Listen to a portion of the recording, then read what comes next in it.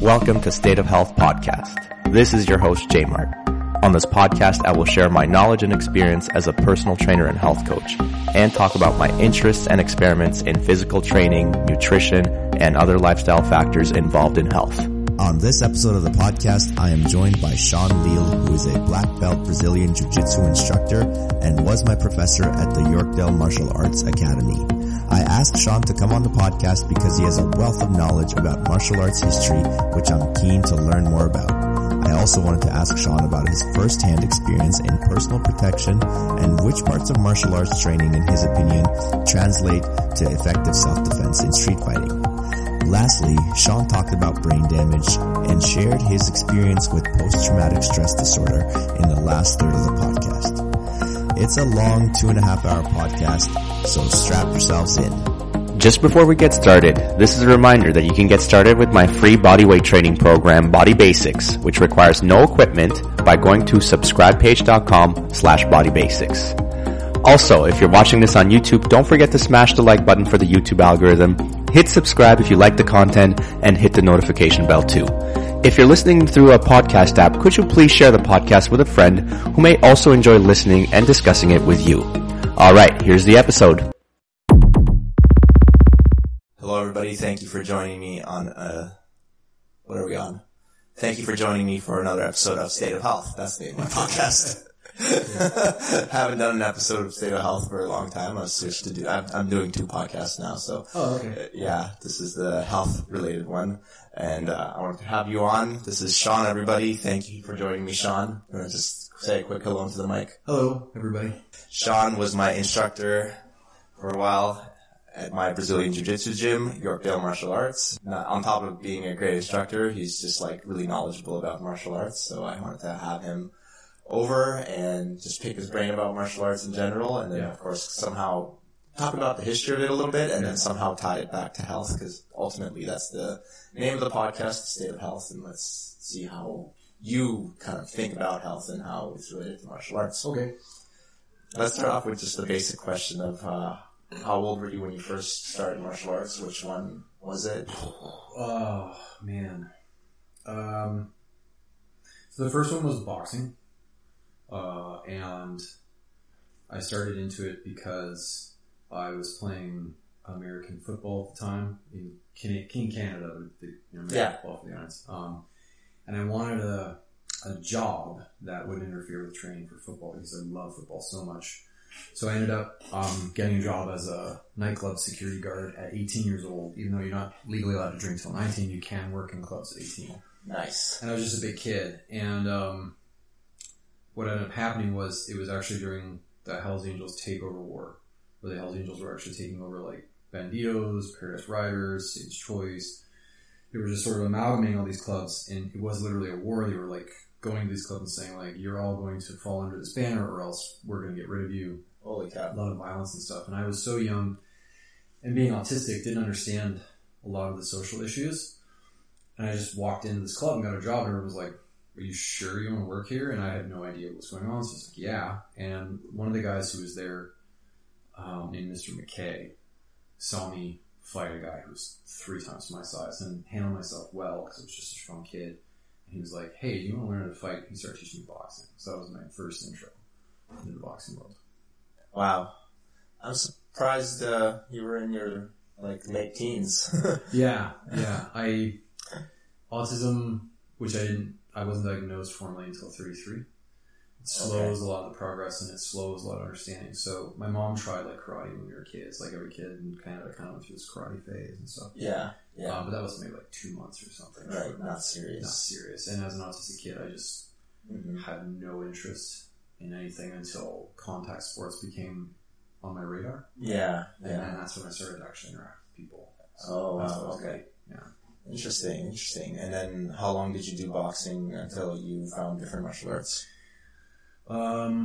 So I worked and fought with frequency every weekend at that club. I would see an average of like 14 fights per night. Jeez. Yeah. And that was just not sanctioned ones, right? Yeah, just straight up fucking bar fights. Yeah. And I being young where I was from and stuff, I I fully did not comprehend that wasn't normal. In my family life, in my home life and stuff, there's a lot of violence, and so for me, this just seemed kind of like par for the course. Mm-hmm. So I actually liked the job. I got to beat up bad guys. Yeah. And then I got paid great money at the time. I was making like $250 cash per night because, and this is actually true, every time they hired somebody to work with me, that person would get the shit kicked out of them and quit the same night they got hired. So they just kept paying me all this money because they were like, we can't believe you're here, just be here. So yeah, for someone that age, yeah, that's a lot of money. I kept boxing because of that, and I really liked Mr. McKay. I looked up to him, and he was a great father. He had a daughter. He's very committed to his wife, and he was actually a really good person. And because he was a really good person, all these bikers were trying to get him to join into the Angels and stuff, and he was like, no. And he was so tough that when they tried to intimidate him, he would end up fighting with him. He just annihilate people. And so I trained through him and with him, and then ended up going to places like Uptown Boxing in Barrie, which was run by Jack Ireland, which is still there. That's where Gary Goodrich, the MMA legend, originally, he started his boxing there. And I went all around the different, and there were, like, clubs back then were very different. Like, boxing was either totally prize fighting, or basically it didn't exist. So if you wanted to learn how to box for real life, and you didn't end up going to prize fighting clubs, it was really hard to find people that would kind of cover that. So I ended up floating around to a lot of different places and houses and garages and backyards and stuff. And like, there would be, guys would just meet in the back of somebody's friggin' house. There's like a rope and a circle on the ground, and they're like, we're gonna box today, Holy cow. You have to be really committed, I guess. Yeah, and it was fun. I learned a lot, and I did that for probably the better part of about 4 years. And then when I was 25, a friend of mine went to China because they were just frustrated with their life in Canada, and I helped them to go there. And part of that was getting ESL certified as a second language teacher. And they went over to China and then kind of contacted me a year later, and they were like, hey, there's work over here, you want to come? And I knew nothing about China, nothing about anything, but, again, being autistic and not fully comprehending what I was getting to, I was like, sure. Yeah. So I just went, and I was in China for a month and a half, and this woman came into the school, like 5'4" woman, maybe 140 pounds, and said, if you teach me English for free, I'll teach you how to fight. And I had already been boxing and working at biker bars, so I was like, wait, I didn't want to fight. But it's very rude in China to say no. So I ended up studying with her, and her daughter kicked the crap out of me. Her daughter was like 13, 14 years old, which just blew my mind. Yeah. And I didn't even know what I was learning at the time or anything. And years later, when I really hit the books and started studying, I realized that what I had been taught essentially was an art called Zhenfa, which is in Chinese terms a soft form of Kung Fu. Cool. And that introduced me to grappling. So when I came back to Canada, I got into the next one. Yeah. Ah, interesting. Yeah. So even though it's a variation of Kung Fu, usually people think of striking for Kung Fu, but it's a there's grappling style. Yeah, there's actually soft form and hard form when it comes to Kung Fu. Okay. And those forms are all also greatly affected by dialect and region. Yeah. And a lot of people who have been to China may not know this. So the dialects of China are so radically different that many people that speak one dialect can't speak another, which is why they have Mandarin. It's a high dialect that connects everybody. Oh. They all learn Mandarin in the way that we learn either English or we learn French or etc. Yeah. But if you have like a city like Changsha, where I was living, and a city close by like Chengdu, the people who speak the local dialect of Chengdu, which is a 40-minute drive from Changsha, cannot understand people speaking Changsha's dialect, which is Changsha, I believe. Huh. So they use Mandarin to bridge it. Right? And so each dialect ends up having its own variations of soft and hard forms of Kung Fu. So you have from city to city, province to province, you have these radical differences in the approach of the style of Kung Fu. And I learned a very, very rare one that is pretty much taught exclusively to communist families who are connected to the government there. So it would be kind of like your dad is in the military and he teaches you special forces combat. You would only be privy to that if you were the son of or the daughter of that person. So it was a similar situation, except they kind of took me on because they, at the time, would gain prestige by having foreign friends. It was like if you met a celebrity, you would become more popular by proxy of being with that celebrity. Sure. Not that you're celebrating just moving form, but a similar situation, right? Yeah. So they spilled the beans to you. Yeah, they kind of did, yeah. And they were very clear, like, don't tell people we're teaching you this and stuff. It wasn't like literally secrecy, but it was don't advertise. Yeah, gotcha. They would get a pushback for that, for sure. Yeah. Yeah, it's interesting with martial arts. There is a little bit of that, like, historically been a bit of a secrecy aspect to it, because it's like if you share your tools of the trade with somebody, then they know some of the things because some of the things are almost mystical. When you can actually pull off some moves on people, you're like, how did you do that? Yeah, even to present day. Yeah, like there are some genuine methods, like. In our infantry, for example, in our military, you don't really get any hand-to-hand type stuff, basic stuff like maybe boxing, maybe doing your basic kind of stuff. But when you have someone join Special Forces in the Canadian Armed Forces, they are taught a form of hand-to-hand combat that is not taught to the rest of the military forces in training. And that is arguably like Canada's national hand-to-hand method. And the reason they only teach Special Forces is because you don't really need hand-to-hand in an open field shooting at each other.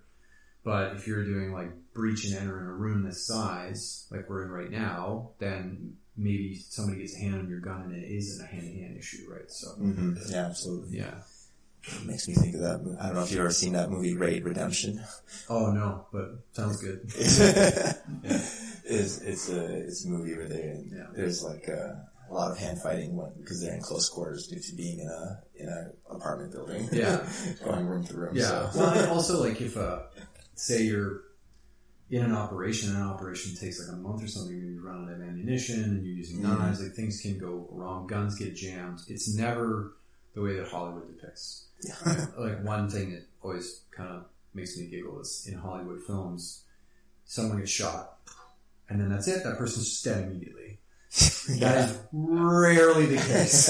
Rarely the case. Usually it's 1, 2, 3, 4, the guy's still coming. Yeah. Because your body's adrenaline system kicks in. You know, unless you're hitting a vital organ like a heart or a brain, they're probably going to still live for like 10 minutes until they bled out and lost blood pressure to the point where they collapse. Jesus. Right? Yeah. So it's not just because you shot someone doesn't mean it's the end of all. Right? They may die later, but it's certainly not an instantaneous death. In 90% of the cases, it's not instantaneous. So hand to hand becomes very relevant in those situations. Right? That's when you. They're still coming at you. You go with a hip throw. Yeah. Well, if you read like the Boer Wars, I don't know if you've ever heard of Boer Wars in South Africa. I have heard of them, but I haven't read anything. So when the war started, the Boers were fighting. I can't remember which side, but there was a formal request to get a larger caliber handgun, and it was literally because they're complaining like we're shooting the enemy. And they just keep coming. We need a larger caliber bullet to actually stop them. Yeah. So that gives you an example of kind of the reality of hands with firearms and stuff, right? Yeah. I remember like from other movies where they used to have like duels and stuff. Where it was like you'll have to hit a real good shot to get me because I'm coming after you. Like there's this macho like threatening. Yeah, for sure. Yeah. So you got introduced from striking to a soft kung fu style that's a little bit more grappling, and then so you're kind of. I always think of martial arts as the two sides of striking and the grappling. So now you have experience with both kind of aspects of it. And then, did you ever transition to judo or straight to jiu-jitsu? Yeah, so I transitioned to judo when I got back to Canada, and I actually thought I had learned primarily judo when I was in China because they used judo gis. It was sort of a judo system. But that was when I realized I hadn't been learning judo because I went to a judo club. It was either in Barrie, Ontario or Orillia, Ontario. And I went in and they said, like, do you have any experience? And I said, yeah, I just trained in China. But they were like, okay, let's see what you got. And this gray belt came onto the mat to kind of like spar with me. And I threw the gray belt and they were all sort of shocked. And I was shocked too, you know. And then I went for a technique that we used very commonly when I was practicing in China with that group, which is an outer arm reap, and that is illegal in judo. And they were like, "Whoa, you can't do that!" And I meant no injury by it, but I was like, "Oh, well, we used to do it literally all the time." And that was when I was like, "I don't think I learned judo." You know? Yeah. So I did study a bit of judo when I got back and kept on with it, but the formalities of competitive judo basically more or less rendered judo to a near useless state from a perspective of use in real life. And I was still working regularly, doing like Knights Out security, asset protection. I eventually moved into personal protection, so I was always focused on training for the purpose of work. So I moved away from judo at that point, and I ended up coming to Toronto to train with a judo guy who was getting into BJJ himself. And then he introduced me to BJJ, and that's how I ended up getting into BJJ. Mm-hmm. Yeah. Okay. And how long has it been since then? 14 years since I started from the judo point. Okay. And I think maybe 10 years officially ranking in BJJ, but I was already into BJJ, like 3-4 years by that point. Yeah. But I was training, like, I had the very lucky fortune and privilege of being in Barrie when I got home from China, so I was invited to train with Gary Goodrich at his house. And he had just straight up murderers. It was just the most savage room you could possibly imagine in this loft. Literally, guys who were out on parole for manslaughter, captain of the SWAT team from the area, prize fighters, Olympic wrestlers, just every mixed match. So I was exposed to just crazy nonsense. Athletes of the highest caliber that, of course, I could not even touch with a stick, right? Yeah, amazing. So it was really good. Yeah, and then how long before you started teaching? I came to Toronto. I was working for a security company here in Toronto so I was 5 years of that company, and around year 3 of that company, the owner of the company asked me if I'd be willing to teach the other guards for the nightclub operations, the loss prevention for Shoppers Drug Mart, and the asset protection for like Levy and Diamonds and other stuff, and then personal protection as well. So we opened a small space that we were paying for with the company profit for a very low amount of money. It was only like $800 a month or something, the space. And we used it to train the guards. So I started teaching the guards. And I remember that being a real problem because in the formal competitive worlds of different martial arts, be it karate, Brazilian Jiu-Jitsu, judo, sambo, what have you, there's this constant insistence on the notion of being of a certain rank before you begin teaching. And I had come from the very, very real world of like, no, I'm fighting for a living. Yeah. And I was fighting anywhere average, even after the biker wars, I was fighting still like, it was not abnormal for me to see anywhere from 4 to 9 fights a weekend.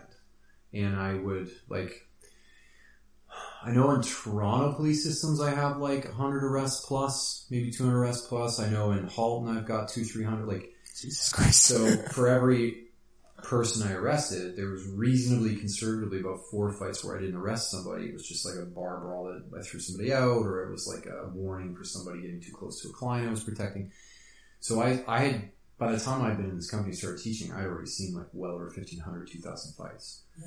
Right? Crazy. And because there's no official recognition or formality of rank from fighting in real life, it looks like this person doesn't know what he's doing. But that's when I started to see the disparity between competition and self-defense, because you know, a typical example for anybody who practices martial arts that's listening to this, you have a very classic arm bar, which you find in judo, you find in sambo, you find variations in kung fu, you find it in Brazilian jiu-jitsu. It's very popular. In fact, I think it's one of the most popular methods of victory in BJJ competition. And in real life, in real combat situations, you will never use it. It is absolutely useless to you, because it is only good to incapacitate the arm of an opponent trying to threaten you with a weapon, assuming you're in a position of desperation where you get to a point of using an arm lock while the person you're hurting is wielding the weapon. You have to be able to justify that in court. And no court is going to go, yeah, it was totally cool, you destroyed this person's arm and their ability to make a living at work. Yeah. Unless you can prove they had a knife and they were trying to stab me. Yeah. And like, to give you an example of the severity of that, just before COVID or during COVID, I can't remember which, but there was a case in Toronto where a trans female sex worker was attacked by a client, and he stabbed her multiple times in the abdomen and thigh. In the struggle, she managed to get the knife from his hands and stab him in self-defense, and he died from his wounds, but she did not. And when it went to court, she got manslaughter. Wow. And that the Canadian court system is extremely biased against the use of force. The argument is if she got the knife out of his hand, then she should have run from him Wow. and called for help. It's like, that's how they kind of see it. So if you put yourself in that situation where you're being stabbed to death and you're not allowed stabbing them back without going to jail for manslaughter. How's that even? Yeah, so when you get to like an armbar or something, you'll never use it. Even if you get an opportunity to use it, which in 18 years of work I never did, you wouldn't be justified using it. It's an extreme situation. So, I think the only time you could maybe get away with it is if you're a very petite woman and you have proof you've been sexually assaulted and you effectively use it to overcome your opponent in some way. But even that is a mess because to prove you've been sexually assaulted means you need to have a rape kit showing positive that you've been raped, which means you've already been raped. So the terrible, flaw of the court system is if you actually defended yourself from sexual assault, you don't have proof that you were sexually assaulted. Yeah. So even then you can't use an arm lock because you're not going to be able to go to court and say definitively I got raped for sure. Right? So it's a mess. Like court system affects a lot of it. How do you disentangle it? So yeah, it's impossible. Everything you train for in real life is about de-escalation, holding, arresting, retaining. And the whole point behind handcuffs is I didn't hurt them significantly or at all. I put them in restraints for their safety and for mine. Yeah. So most of what you want to focus on in the law enforcement world is the most effective way to put a person in restraints without harm to you or to them. And in that way, Brazilian Jiu-Jitsu, Greco-Wrestling, Sambo are extremely useful. Yeah. Because there's a lot of live rolling and a lot of live practice. Yeah. But many of the submissions you use, which are fun in the competitive realm and still useful to know, you will not effectively use them in real life, in a real life fight. So going back to teaching, I would start teaching and I had people, I remember one guy from Toronto BJJ was very critical of it. He was like, you don't know enough. You're not even ranked. But this is a guy who had won several competitive medals and never, by his own admission, been in a real fight outside of the gym. And so you have this massive disconnect. It's not at all unlike an academic who studies and researches in the medical field versus a doctor who's clinically practicing. The two worlds are radically different. And so the researcher might have an opinion on the subject, but the clinicians will be like, no, in real life that isn't working, or that is working, or this is working, or this isn't. It's the same thing. This is what we're seeing with patients actually, as opposed to you, on your ivory tower hypothesizing. For sure. And the researcher has more overall effect and clout with shaping policy, hospital practice, hospital policy than the clinician does, but they're not practicing clinically, right? So it's a similar thing, very similar thing. So I started teaching now, I've been teaching probably for the better part of over a decade officially, maybe like 11, 12 years, but a little over a decade. BJJ competitively, I didn't start teaching that officially until I really had like a purple belt. Yeah. Because they're very adamant. Purple belt is like bare minimum for teaching. There were, the all class that would cover as a blue belt, but sure. I was teaching before I ever took to competitive instruction. I was already instructing for security purposes and stuff. Yeah. So it's been a while. Yeah. Yeah. And how do you find teaching instructs your ability to actually perform yourself? It's very enlightening because when you really get into the nuances of anything, whether my two areas of expertise really are boxing and Brazilian Jiu-Jitsu. When you really get into the nuances of it, you kind of realize that you've streamlined your approach in, say, Brazilian Jiu-Jitsu to a kind of avenue. Specific to yourself. And then students come at you with questions about avenues you don't even like. Mm-hmm. And then you have to know those answers, and you're not an expert because you're not using them. So then you start to rely a lot on other coaches who are experts in those avenues, materials and instructional tutorial videos and stuff that have answers of detail and nuance that you wouldn't have gotten elsewhere. Yeah. So, one example for me is X-Guard or De La Eva. Yeah. I've never used them. You use them in a real fight, you're just going to die. Period. But they're very effective competitively. Yeah. So a lot of people want to use them competitively, and then when you teach, of course they're going to have questions for you, and you need to be able to answer those questions. So it broadens your knowledge of it in a massive way. It does benefit you quite a bit. I benefited a lot from having to learn these things, to know how to defend them, to know how to handle them competitively, to develop an antithesis to that problem. So I like that it happened, but there's a huge curve there. Yeah, interesting. And then how do you adjust for the fact that this is probably not going to be effective in a real fight? This is more of a competitive thing. Is it more of just educating that this is happening? Or it's a bit of a... How do you overcome it yourself as the instructor? I don't know how to phrase it, but all you can really do is say to the student, I have life experience, profound amounts of it, that lead me to the firm conclusion, this thing you want to pursue, this avenue you want to pursue, isn't going to be very useful to you in a situation of survival. And for the most part, the answers I get when I bring it up is just, I don't care. Right. And it's sort of that willful ignorance of, I'm only here to exercise. I'm only here to compete or enjoy myself. I'll never be in a fight in real life. This is just something I'm doing for fun. And they're reasonable arguments. Yeah, I think that's not necessarily, not everyone's made to have 14 A lot of people are going to be able to say it, especially people who are middle upper class, who've never been exposed to these worlds of realms of violence that exist. They're going to be able to avoid a lot of that stuff. So you can't convince them of it. All you can do is just say one time, there are better avenues for self-preservation. But if they want to pursue it, they pursue it. And ultimately, that's where the significant degree of weakness that we see across all the martial arts comes from. There's a trend historically. Martial art is sort of hit upon by a culture because it is perceived to be of significant use and effect in survival situations. And then after X amount of time, typically 20 to 30 years from what I've seen, transpires, that art is basically a ghost of its former self and absolutely useless. And you're seeing that now with BJJ, for sure. There's all these memes of someone invades a guy with BJJ's house and he just listens back. Mount me! And that's a real thing. It is. Yeah. My clothes guard is real good. My clothes guard is super good. All you have to do is get on top of me in your mind. Yeah. And again, they're gonna, I'm just gonna play a sport, whatever. And the problem ultimately is the monetization of that. You open a gym, you have bills to pay, and you want to make a profit. Your student base says, we really like Dili Eva.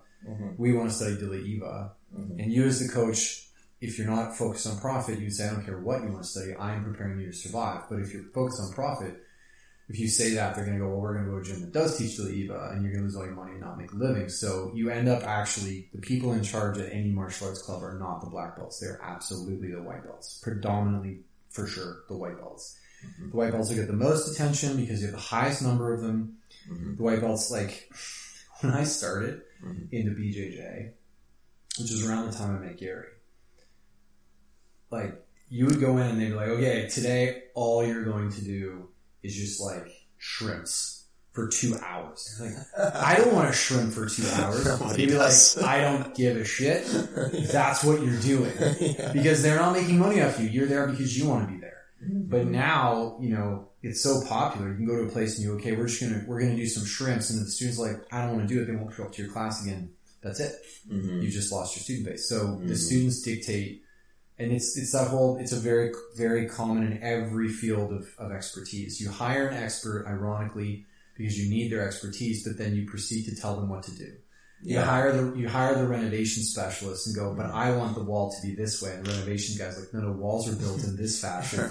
No, I want it this way. Okay, fine. It's going to break. Whatever. Yeah. Interesting. Yeah. And then with regards to martial arts specifically, I guess so for a lack of a better word, the watering down of the efficacy, let's say, of the martial art for self-defense.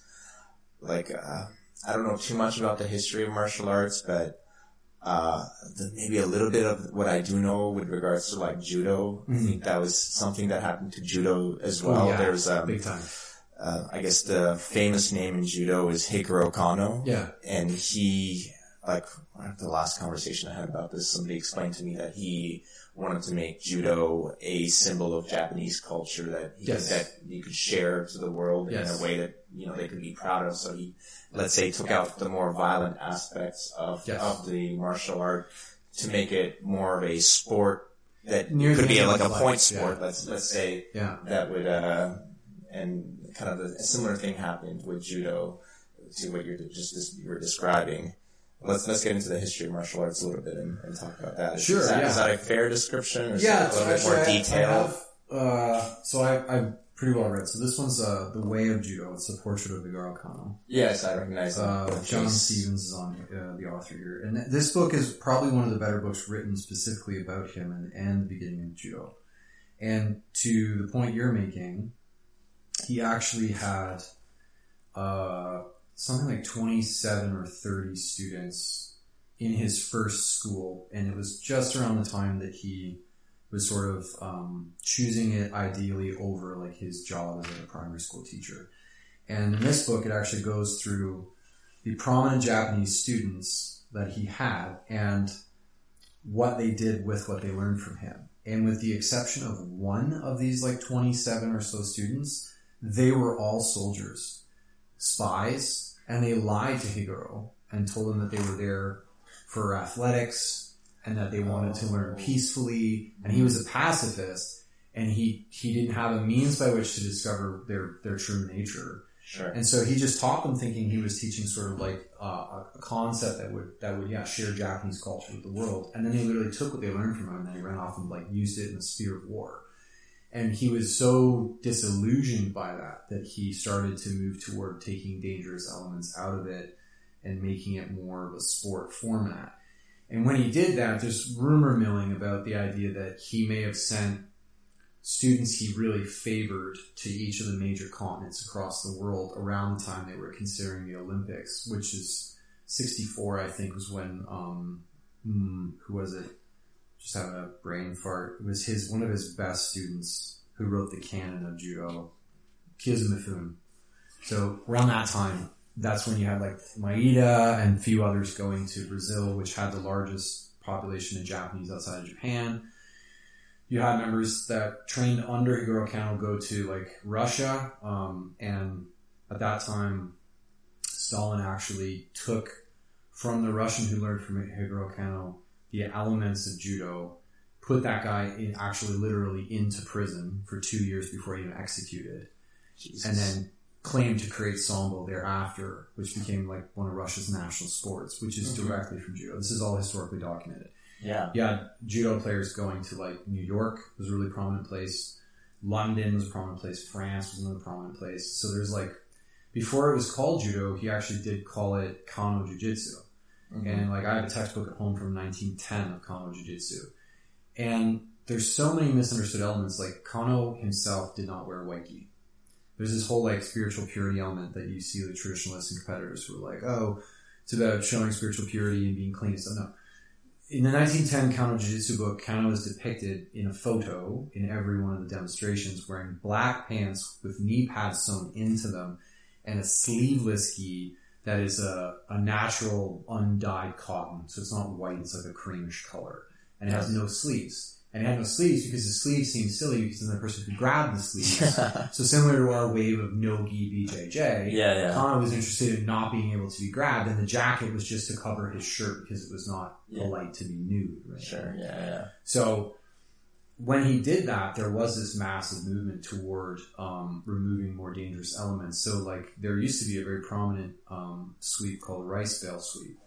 And in the 84 Olympics, somebody broke a femur with it. So they removed it. They were like, it's illegal, done. And basically a rice bale sweep is what in BJJ now is pulling guard. And when we call it knee reaping. But a knee reap is a rice bale sweep.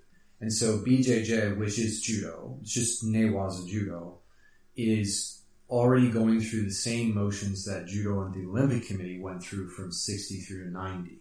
Mm-hmm. And, now you're at a point with judo where due to the lack of popularity of people watching it, they're struggling and they're floundering to try to make ways to make it have a higher viewer retention. And a lot of it is I wouldn't even personally say that it's actually that people have lost interest in it so much as they've lost interest in legacy media. You just aren't watching this stuff on television. They're watching stuff on the internet. Exactly. Right? And as long as long dead, bloated agencies like the CDC have exclusive contract on judo, on Olympics, they're not, they're going to decide based on their outdated, old world rating systems what is popular. And they're, when you compare legacy media's ability to project and understand interests of a viewer group to internet behavioral surplus capture, they're done. They're out of their league, right? So a lot of it has to do with that, I think. But overall, the history is deeply misunderstood because this keeps on happening. And you keep getting this revisit to things. Even the UFC is an octagon. Yeah. And when the UFC was originally founded, a lot of the edginess was that it was an octagon. It was a cage. Yeah. Once you got in a cage, you couldn't get out. You're an animal. Well, in the cage. In pugilism, which is the correct word for boxing, okay? Boxing is called boxing because it's in a box. Pugilism, which is what it's actually called, originally took place in a ring, a rope in a circle in the dirt, or a rope with an enclosed environment. And still to this day, in illegal boxing matches, illegal pugilism matches in, say, the UK, they'll create a dirt ring and they'll put up walls around it. So it's just like the UFC. The UFC, the Americans thought they were coming up with this whole new way of doing things. So they were actually just returning to the way pugilism originally was. And so when you call boxing because it's in a box, calling a boxer because they're in the box. And it's one of my pet peeves to this day when you go to a fight and people are like, get in the ring. I'm like, it's not a ring. It's literally a square. It's a box. It's what are you talking? The cage is not a cage. It's a ring, right? Because someone coins the phrase, the name carries on. Yep. And the biggest misconceptions overall, really, with martial arts history have to do principally with language. You're dealing with linguistics of a radically different nature because of the variation of culture. So if you go all the way back to the very beginning points, and a person can argue, every culture has its own form of fighting and blah, blah. Okay, great. But documented, what we can conclusively see is more or less the Western martial arts, which is pugilism, wrestling, those arts came out of Greece. Yeah. And from Greece went to Rome. Yeah. And Romans became Roman Catholic, and the Catholic Church in all of the areas Rome conquered led to colonial powers. And colonialism of Roman Latin descent was like Spain, Italy, France, United Kingdom, times Britain or Britannia. They then took North America as Canada. America was originally a British colony. You had South America was originally Spanish colony, etc., etc. Yeah. So those Latin arts from Greece, Rome were spread to those cultures. The Eastern martial arts, which we typically associate with Japan, actually started in India. And they went from India through China to Japan, and from Japan to South America, and then to other parts like Russia, Europe, North America. And so the mishmash we see, and there's Korea in there somewhere too. Yeah, Korea was largely connected to Japan through China, and China was the major influencer from that. But they took everything they had from India, and that all happened with all the confusion therein, largely due to language. And as an example of that, the English word for pugilism, we say, is boxing. So it's pugilism, technically the slang term is boxing, right? Okay. So in India, and this is really well documented in a book called The Way of Warrior, which is a paradox of martial arts, Howard Reed and Michael Crocher.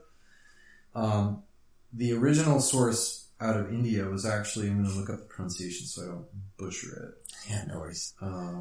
It was an art that's still practiced there and still not for money. You cannot learn Kalari Payat. I think I'm saying that right. Kalaripayat. Kalari Payat cannot be learned for money. It's only a religious practice. And you have to basically present yourself before a Kalari Payat temple.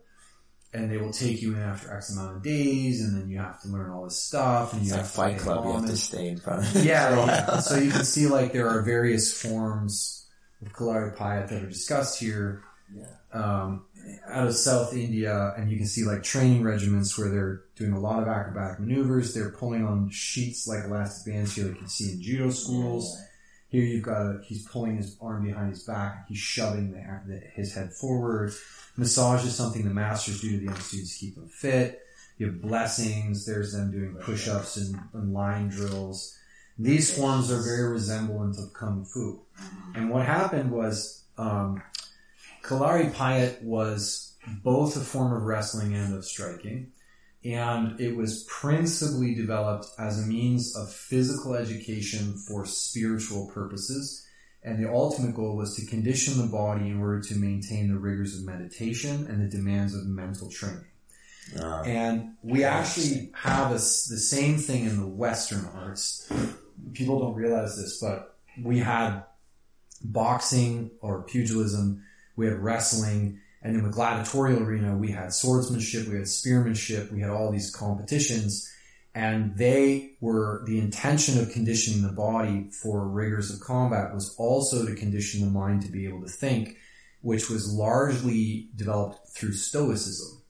Yeah. Right? Yeah. And Stoicism is a practice that basically insists that your body has to be conditioned in order to be healthy. And so they concluded your mind has to be conditioned in order to be healthy. Mm-hmm. So under Stoic philosophy, every day you're supposed to be studying to be able to control your mental state, your focus, your will, your ideology, and drive yourself toward improvement. Mm-hmm. And what's really fascinating about Stoicism is more recently in the medical field, we have now concluded that neuroplasticity is in fact real. And we're now referring to it as neuroplastic law. Yeah. And neuroplastic law is actually how I got over my post-traumatic stress disorder through the work of Dr. Bessel van der Kolk and some others. Mm-hmm. And when you really start to look into neuroplasticity, it is absolutely, in essence, it is Stoicism in practice. It's the concept that whatever you're thinking, if you drive it in a direction and you're disciplined about that thought process, you will cause that thought process to become faster, more effective, more efficient, more likely to occur, etc. And that goes both directions. Subconscious rather than conscious. So if you're, people do this out there, and this is a caution for anyone, listening to the podcast. If you're the type of person to do, like, say you go to your jiu-jitsu practice and you perform an armbar and you don't get it perfect and you go, I suck. You are actually conditioning yourself to think you suck. Yeah. And you're going to get better at thinking you suck. Mm-hmm. You're going to find more evidence that you suck. Yeah. You're going to be quicker to conclude you suck. You're going to find other ways that everyone sucks. Yeah. Your brain actually hyper evolves to find patterns of suck. Whereas if you do an armbar and you don't get it right the first time and you go, I will master this. Yeah. You're more likely to try again. You're more likely to find mastery more efficiently, more effectively, in a quicker time. And this is all neuroplasticity in motion, which was Stoic concept. So getting back to the East, with India, Kalari Payat was basically seated in Buddhism. And in India, there's a lot of religious denominations. There's Hinduism, there's Punjabi, there's Sikh and Muslim denominations. But this was really seated in Buddhism. And no one knows this conclusively, but it's firmly believed and accepted that a Buddha by the name of Buddha Dharma decided to take his teachings from Kalari Payat and other aspects of Indian culture and went through China. And he basically exposed the Chinese to the concept of the intention of teaching Buddhism, but the Chinese largely just took the fighting forms, and Chinese Buddhism was vastly different in its understanding and then became separated a lot from those arts. Yeah. Now, Kalari Payat is a loose translation of like self-development, right? When you get into Kung Fu, really what you're saying is the Mandarin term for kickboxing. You're just saying kickboxing. For Kung Fu, right? Okay. And if you're saying soft form kickboxing, you mean wrestling and kicking and punching, which is MMA, mixed martial arts. And when we're on the subject of language, it's not mixed martial arts.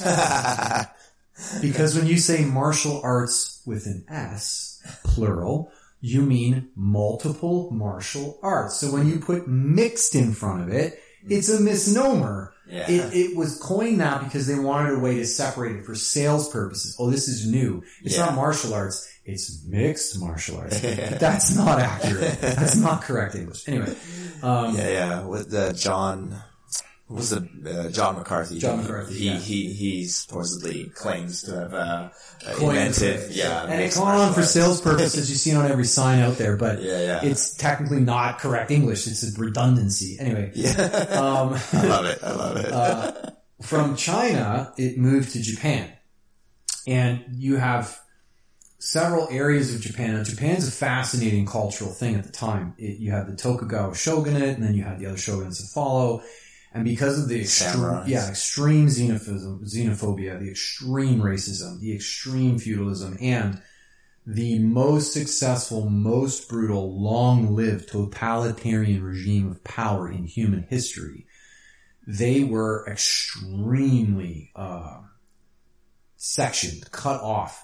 No foreigner was allowed to enter Japan. So you had this port city, which was basically where karate was born. Right? And karate is literally that area's language or dialect, meaning like foot and fist or hand-to-hand combat. And you see that all over the place. When you go Krav Maga, it's Hebrew form for closed combat. When you go French, you say savat, which means old shoe, like fighting, which is kickboxing. It's their translation of kickboxing. In English, we say boxing. And then, wrestling is judo. It's all dialectual. So, when you say to somebody, I don't study kickboxing, I study savat, what you've actually said is, I don't study kickboxing, I study kickboxing. Yeah, it's a different language. When you say, I don't study kickboxing, I study karate, you said, I don't study kickboxing, I study kickboxing. And you're failing to understand that language is the difference, not the art form. These are all the same thing. And why they appear different is because of that language. So when you get into like a sport concept, if I've opened a gym, and everyone in my area is teaching kickboxing, and someone comes in and goes, I want to learn, what do you teach? And I go, kickboxing. And they go, well, so does Trevor, he teaches it, so does this guy, that girl, this guy, that girl. If I go, oh no, but what they teach is kickboxing, I teach savat. Yeah, I'm karate. And they go, ooh, that sounds new, I'm going to do that. And a prime example of this is Thai boxing. Okay? Yeah. So for those of you who don't know the history of this, Siam, the nation before it became Thailand. Yeah, it was a kingdom that incorporated Thailand, Cambodia, maybe parts of Cambodia. Laos. Yeah. So in Siam, there was a cultural exchange with the British. The British went there, literally as like a formality. They sent like royalty, like Duchess, that sort of whatever the equivalent was, Earl or, England. And one of the exchanges as a gift they gave to the king of Siam was a boxing match on demonstration of boxing. And they loved this pugilism so much that they were like, we want to do it. So they left behind pugilism coaches who then taught the Siamese, which then became the Thai. And the Thai took that boxing and they changed the rules so that you could also hit with elbows and knees and kicks. Yeah. And then you have Thai boxing, right? And now Thai boxing has taken off in huge fashion here in Canada. Yeah. And we've had boxing directly from the United Kingdom because we're a colonial vestige. Yeah. For as long as Canada's existed. Exactly. And now you have people coming from Thailand to teach Canadians how to do the thing that they learned from the fucking English. Yeah. Like that's literally like if I went to Brazil and went, let me teach you how to do jujitsu. And they were like, oh yeah, sounds great. Yeah. All I'd have to do is change the name and go, oh, this is CJJ. And go, oh, it's new. Change it up a little bit. So the language is a major component, and that element of history constantly gets confused and lost. And when you start to see past the language and you realize this is all the same thing as just an expression, it drastically changes appreciations of it. And the expression is affected by the sport. And that's the key component. So for example, in self-defense, if I'm boxing to preserve my life, and I'm in a fight in a parking lot, which I have been in way too many, hence the PTSD I recovered from. Yeah. I am concerned in a parking lot about a number of things. One, who has a brick? Yeah. Okay. Yeah. Two, how many of my attackers are there? Yeah. So one thing I used to really do quite a bit when I was attacked by multiple people was I would maneuver myself to fight those groups between two cars. They would have to climb over the car and I'd see them coming, and otherwise it would bottleneck them between the two cars so I could handle one or two at a time instead of getting overwhelmed by 4 or 5 surrounding me, right? Yeah, makes sense. In that situation, I'm sure you can imagine, it's not a big step to imagine, I need to be highly mobile. Yeah. So my boxing, if you see me boxing in a club, I look like a psychopath because conventional prize fighting, ladies and gentlemen, is done in a box, not a ring. Yeah. In a box. Yeah. And in that box, which is a certain measurement, right? Yeah. The fighters can only move so far. They can't get away from each other. Now, there's a reason for this. It's because the boxing match is meant for people to watch it. It's supposed to be entertaining. And if the space is so large that the fighter can keep running from each other, then it becomes boring. Now, you think of UFC fights like Silva, where he just was taunting, but his opponent was engaging. There's all sorts of fights where one fighter chose to run more, and recently with Nama Nunez and Rose and the other one, Carlos Esparza. Everyone was talking about it was a snoozer. It was disappointing because they were staying away from one another. But here's the thing: in self-defense, that's a good method. Yeah. I don't want to get knocked out. I don't want to risk it because if you knock me out in a real fight in a parking lot, you might step on my skull and kill me. Absolutely. You might beat me while I'm unconscious and leave me brain damaged severely. Mm-hmm. So I want to be mobile. When I go into a gym and I practice on a bag, I want my bag, my heavy bag is 9 feet of chain.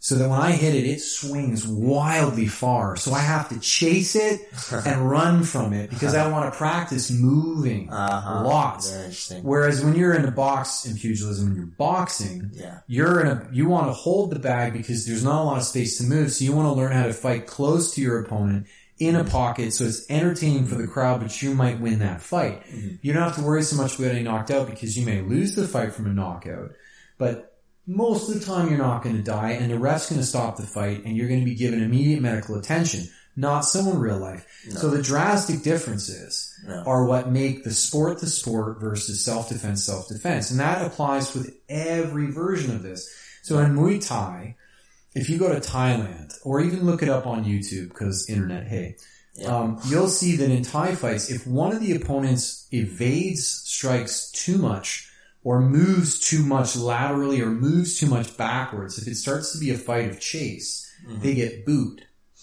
And in Thai culture, the masculine viewpoint is you're moving forward to be tough. If you move backward, you're weak.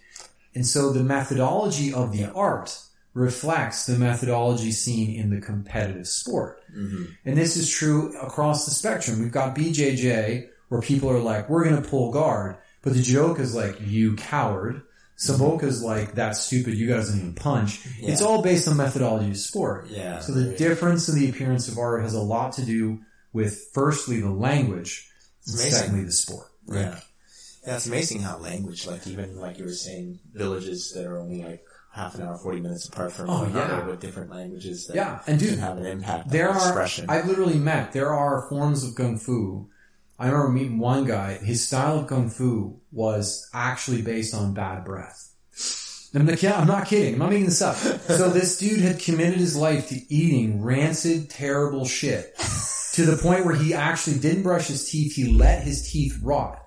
So literally when he would go to fight a person, he would get so close to them that people would actually start retching from disgust, which would expose them to like combination of striking. Yeah. And this is now a cultural art in that region, so there are people keeping it alive, committing their whole life to this. Rotting their teeth. And now the rotting the teeth thing, I'd like to speak just briefly on the side there. I read this book called A Brief History of a Smile, which is about dentistry, but had a fascinating little tidbit that further adds to martial arts history. Most people don't know this, but until almost the 19th century, it was common practice in both Japan and China to paint your teeth black with lead-based paint. What? But yeah, they literally thought black teeth were beautiful. It was a cosmetic appearance of beauty. Wow. And literally to this day, that's why you've seen a lot of in Asian cultural environments, and I speak as someone who lived in China a year and a half, where women will eat with their hand in front of their mouth, and they'll speak and laugh and put their hand in front of their mouth. Yeah, that's so common with Asian people. It's actually because this was a cultural practice till 1900. You didn't just lose the politeness of covering your mouth for bad breath. But the lead-based paint would rot their teeth, and it would cause temporary or permanent bouts of insanity from lead exposure and horrible breath.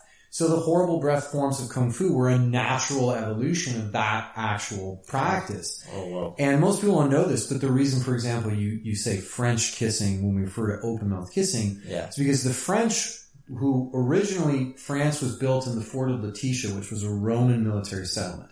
Yeah. And it was the first area of that European mainland that had baths and oral hygiene. So the French were actually French kissing before the rest of the planet because they were brushing their goddamn teeth. Oh. So their breath was not so repulsive. They would actually want to kiss. Get in Whereas there. we know historically, like there's all these jokes about British having bad teeth. Yeah. Historically, it comes from the fact that they didn't brush their teeth. Yeah. So they didn't kiss open mouth. That's why it was called French kissing. But in Asia, there was this, literally, you paint your teeth black. So this affected a style, created a Kung Fu all of its own. Mm-hmm. So these cultural expressions are literally a kind of part of the vestige of what makes an art an art. And you have wildly different concepts based on exposure and stuff. Mm-hmm. And for example, Okinawan karate, isn't karate at all. It's Kung Fu. Plain and simple. And you can look this up. There's a YouTube video by the Karate Guy. That's literally his YouTube handle. You can look it up. He's documenting history very well. He's very informed. And it was actually, there was like 4 or 5 Kung Fu practitioners teaching Kung Fu in Okinawa. And the reason that was relevant is because at the time, Okinawa was a trading port, principally for Japan. So no weapons were allowed. And it's because there were so many cultures coming into this trading port, they were constantly getting these huge fucking brawls. You imagine, like, we've seen this here in Canada. If you take a group of Trinis and you drop them in a nightclub with a bunch of Jamaicans or a bunch of Somalians, or you take white cornbread country folk in a country bar and you drop them into like a Spanish soiree, there's going to be confusion, right? It can lead to problems, right? So Okinawa had this problem. So they banned all weaponry. You couldn't carry swords, knives, guns, nothing. Everyone had to check their weapons when they got to port. So when these fights would break out, they were all hand to hand. So there was a serious investment with the locals to learn how to fight. And so these Kung Fu experts saw an opportunity, not unlike us, right? You had the Brazilians who basically all learned judo out of Brazil. And then they went, oh, the Americans don't even know their, what is this, what is that. So they came to America and they went, oh, we're teaching Brazilian Jiu-Jitsu. And the Americans were like, oh, that's new. It wasn't new. It was judo by his name. Right? So it's the same thing. You had Kung Fu teachers go over to Okinawa and start teaching Kung Fu. Well, Higuro Kano was actually, by this time, was a respected schoolmaster, and that means he was a member of government.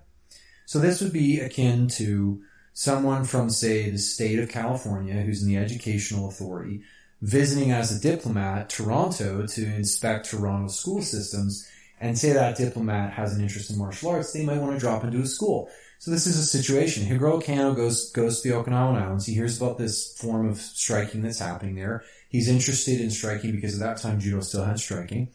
So he wants to go see a demonstration. Well, they find out Higuro Kano's coming to teach or coming to watch. He's racist as shit. But the Japanese, and I'll get into this in a little bit, but the Japanese were horrendous people. They were horrendous people. Okay? Not anymore. They're wonderful now. Back then. They were allied with the Nazis. Let's put this into context. Allied with they were like, the Nazis are killing the Jews. Let's be friends. Not good people. Right? So not to take away from Higuro Kano, who had very good intentions, but nonetheless was in a racist country, in a racist time, in a racist war. Yeah, you judge people based on the context. Exactly. History, not on the current. Any person from Asia will tell you the Japanese and Chinese do not get along. Okay, so he goes to Okinawa and they're like, oh crap, if we teach Kung Fu, which is a Chinese art, in a Japanese colonial area, we're going to get hung. So the day of, Karate Guy documents this on YouTube, so the day of Higuro Kano's arrival, those 5 Kung Fu instructors randomly chose names for their karate. And walked up on stage and this is my style of karate. They were completely bullshitting. They were just teaching Kung Fu. But Higuro Kano had never really seen Kung Fu too much at that point, so he went, oh, this karate's amazing. And it became karate, but it was always just Kung Fu. Yeah. That's it. And that's where that language becomes so relevant, because karate was just that dialect. They were teaching Kung Fu. In the same way that someone who sees judo, say in France, comes to Canada and sees somebody practicing Brazilian Jiu-Jitsu, and he goes, you're practicing Newaza Judo. And you go, no, it's Brazilian Jiu-Jitsu. He's like, no, it's Nepalese Jiu-Jitsu. It's the same thing, but your language is causing the difference, right? So that was a major component of all this stuff. It was a really big factor. You know?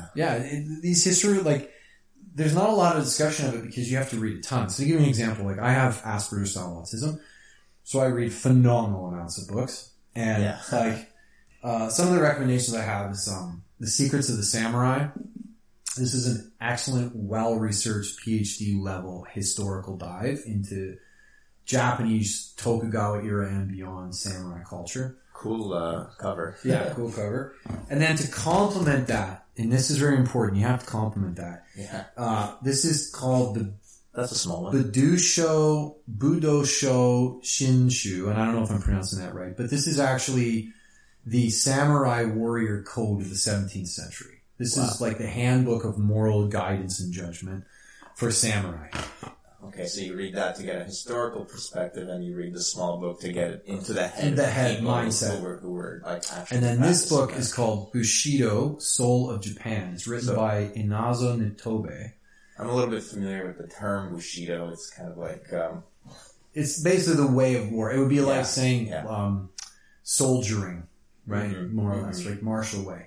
But this book is actually written by a guy who was born in Japan when the samurai were ruling and lived as the samurai were deposed and Japan industrialized and became an engine of modern warfare, eventually allying with the Nazis in World War II. So he saw the end of what he calls chivalry, which is the European word for being a knight, because the samurai were knights in Japan. And he discusses how as an 11-year-old kid, it was a regular thing to go to the public market and see beheadings for people who stole bread. Holy cow. Right? And then he grows up, and in this book it's really fascinating. He constantly laments the fact that chivalry is dying because it was such a noble way of life, like public beheadings and just noble way of life, right? Oh my god. So like to give you an example of you know, his... Yeah, give us some quotes. Here's a quote here. Those who had eyes to see could not weep enough. Those who had hearts to feel could not sympathize enough with the fate of many a noble and honest samurai who signally and irrevocably failed in his new and unfamiliar field of trade and industry through sheer lack of shrewdness in coping with the artful plebeian rival. When we know that 80% of the business houses fail in so industrial a country as America, is it any wonder that scarcely one among 100 samurai who went into the trade would succeed at new vocation? It will be long before it will be recognized how many fortunes were wrecked in the attempt to apply Bushido ethics to business methods of America. But it is soon patent to every observing mind the ways of wealth were not the ways of honor. In what respects then were they different? So he goes on he's about lamenting that, like, when you switch over to like industrialization and let's call it capitalism. That's maybe not the right term, but like the honor system of the warrior is no longer applicable, and those people are failing. Right, but to give you an idea of what the honor system of the warrior entailed, which again you can read in the Budosho Shinshu and other like books, it was public law under the Tokugawa shogunate. If a samurai went into a village, to a market, and they asked someone a question who wasn't a samurai, if that person answered the question in any way that was deemed offensive to the samurai at the time, he had the legal right to cut their head off on the spot. So what ended up happening, common practice, was they would go into a market and they would say, I like that hat, how much is it? And if the merchant said, $10, the samurai go, that's offensive, cut his head off and then take the hat. So when you see in film and television stuff, samurai riding into town, everyone fleeing in terror, it was because the samurai could literally just kill you arbitrarily for whatever reason they wanted.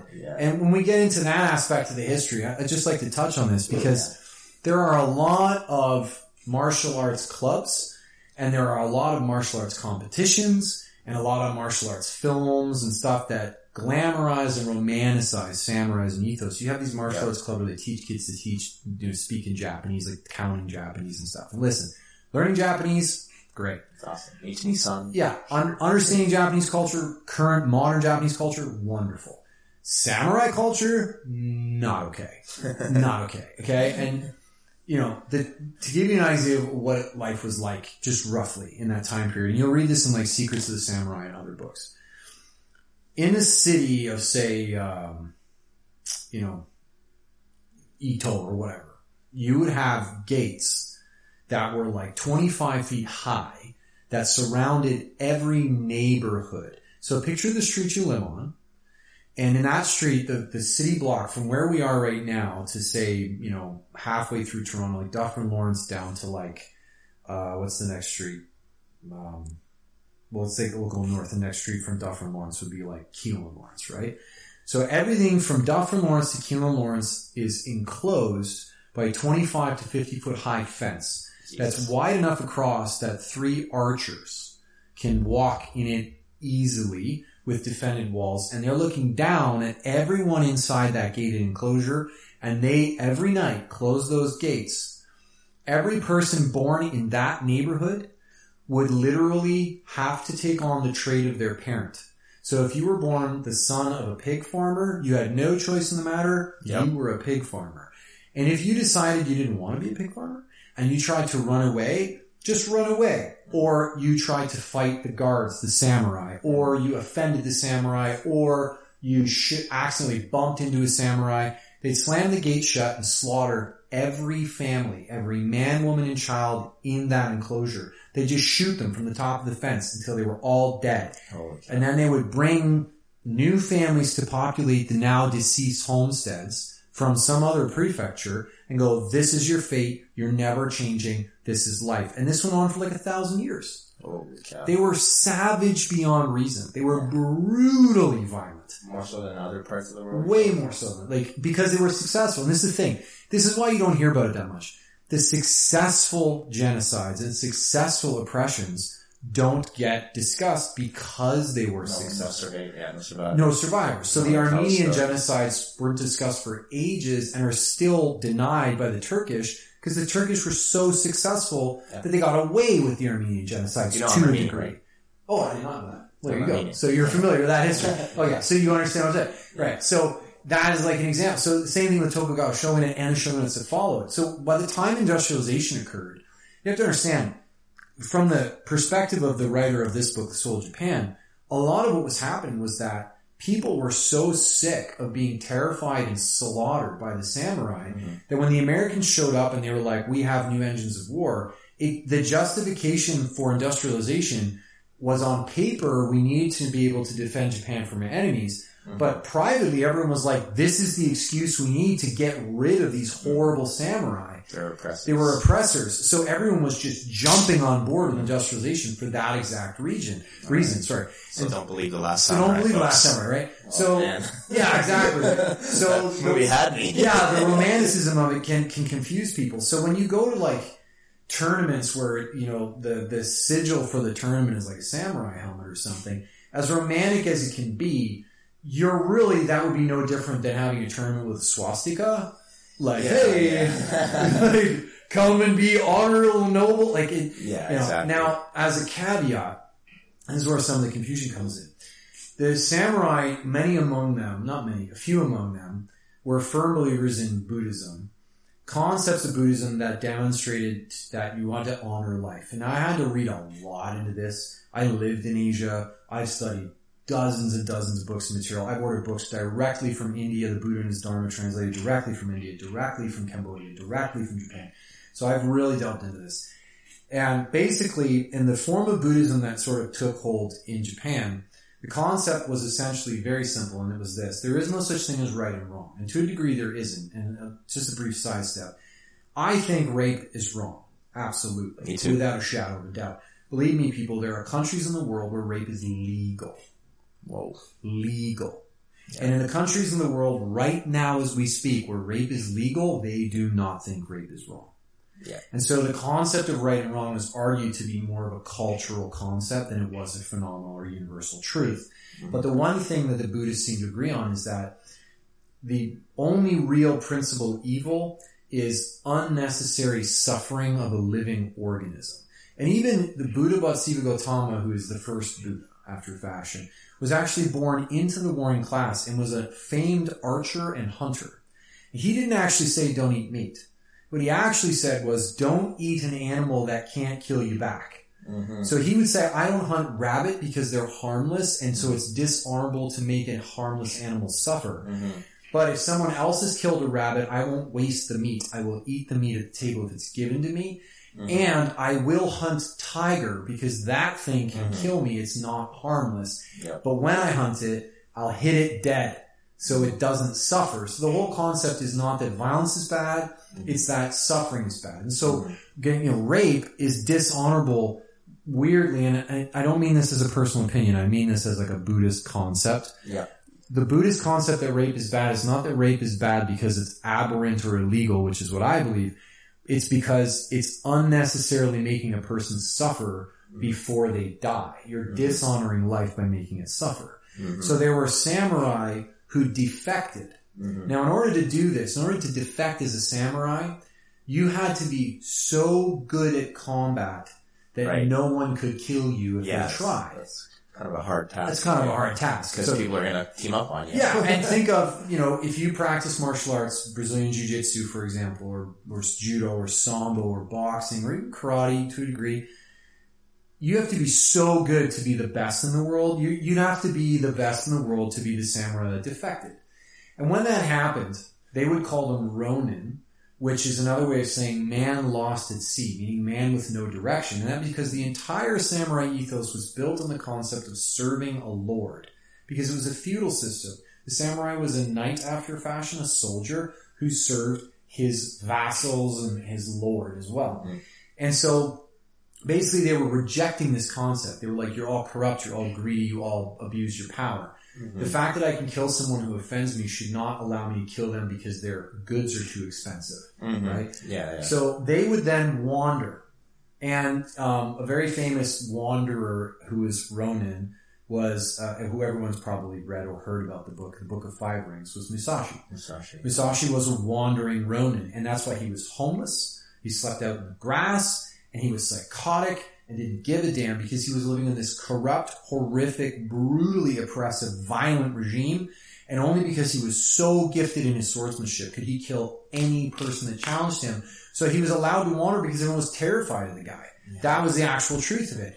And so what we in the West sort of venerate and romanticize as samurai aren't samurai. They were Ronin. And so if you're posting the helmet, say, of the samurai for the purpose of celebrating the Ronin who rejected the samurai, is a very different concept than idealizing the samurai. This would be sort of like celebrating Schindler for liberating Jewish kids in Schindler's List versus celebrating the Nazis who are also German but bad, right? Exactly. Kind of a nuance, right? So I'm just tired of going to clubs and them being like, samurai! And I'm like, shut up. Don't do that. I guess once you've read enough books, I guess it bothers you a bit more. It's a disservice because like the samurai ethos is what's responsible for, say, like the rape of Nanjing, which is one of the worst human rights violations of history.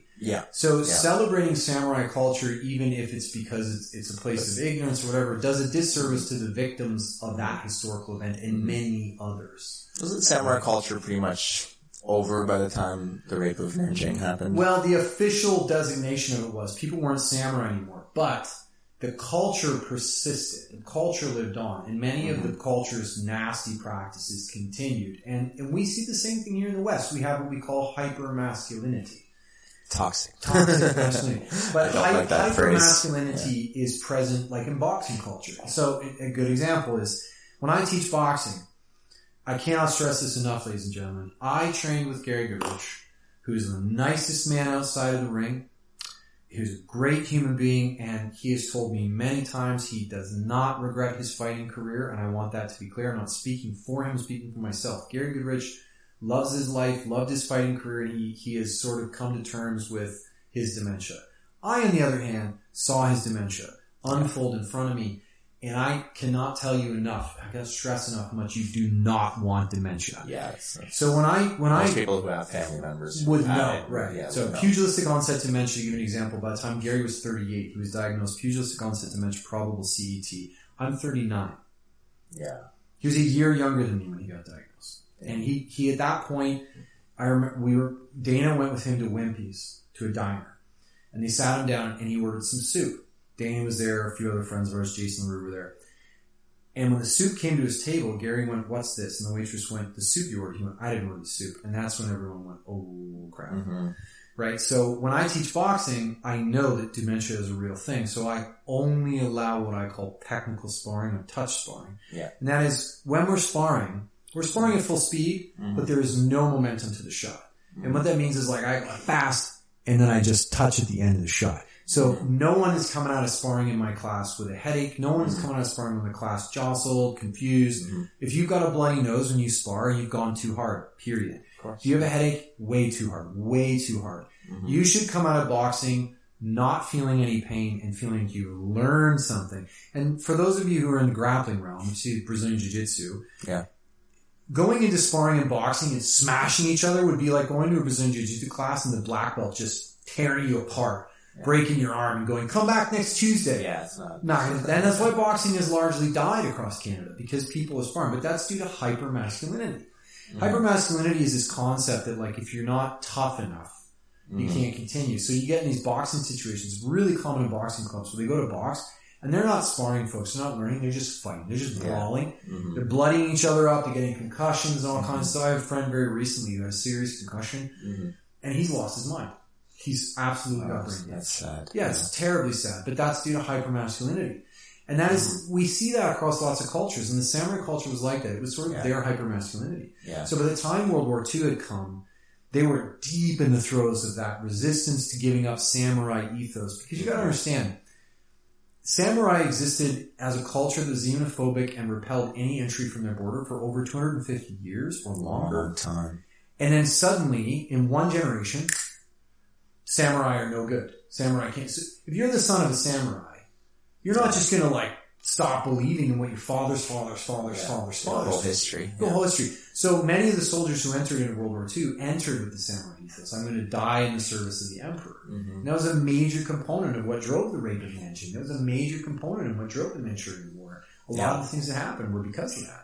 Yeah, I mean, that mindset went on for a long time. Deep into World War II, to the end of past World War II, with some of the soldiers being stuck on certain islands where they didn't know that the war ended and just continued to occupy the islands. The actual Samurai is literally about a guy who got stuck on an island and kept fighting, thinking Japan was still in the war for, 14 years after the war had ended? He didn't know. It was a ridiculous number. It might have been even longer. But like, they were dropping leaflets to let this guy know. Yeah, and he thought it was psychological warfare. He wouldn't give up. It was crazy. Because the idea that Hirohito would give up was just unheard of. Like, there's no way he'll die fighting, because it was the samurai ethos. Like, death before dishonor was the core of that context, right?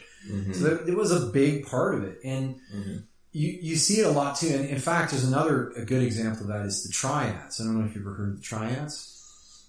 No, not so much. So the triads are an organized crime family out of China.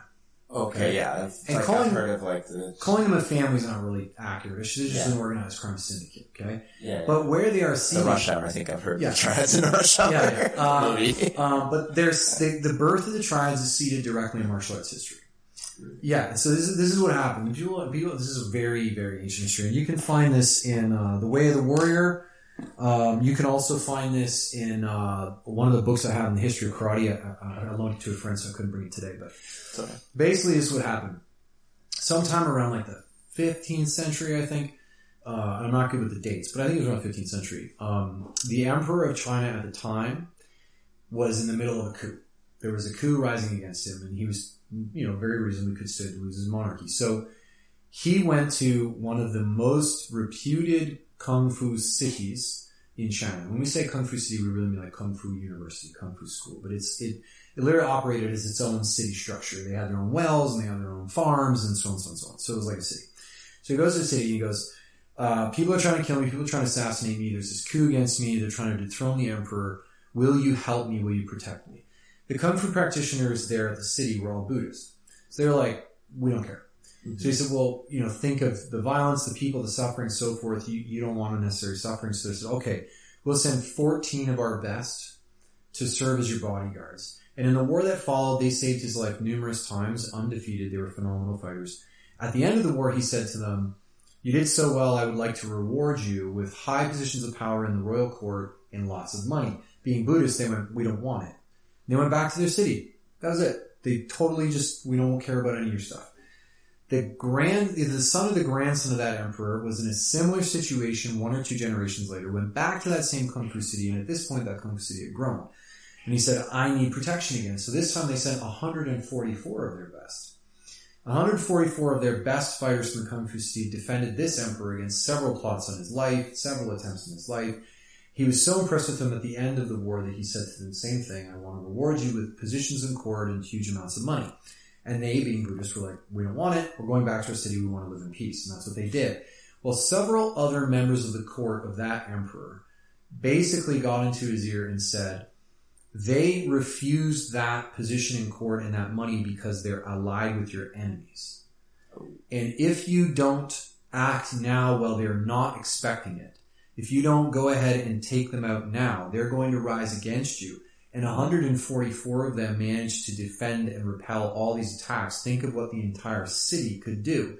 So they managed to convince this emperor, who was so fearful of it, that he attacked them without provocation, without warning, and slaughtered everyone in the city. Damn. All of them died after saving the man's life, except for 6. Those 6 were divided.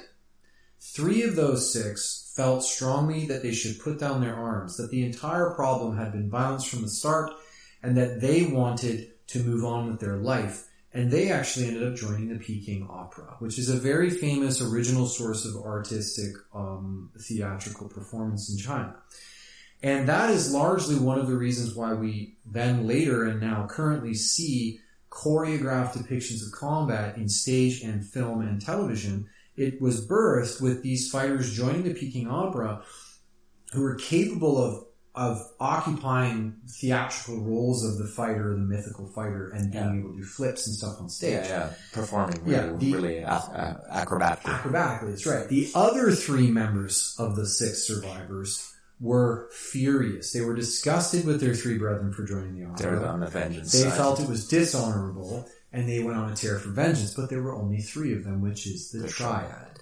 And the 3 triad made an oath then and there that no matter how long it took, that they would use any means necessary. They would sell women, sell drugs, do anything. Crime didn't matter. Whatever it took to take down the emperor of China, which resulted 400 years later in the Boxers' Rebellion in 1901, where they did depose the emperor of China.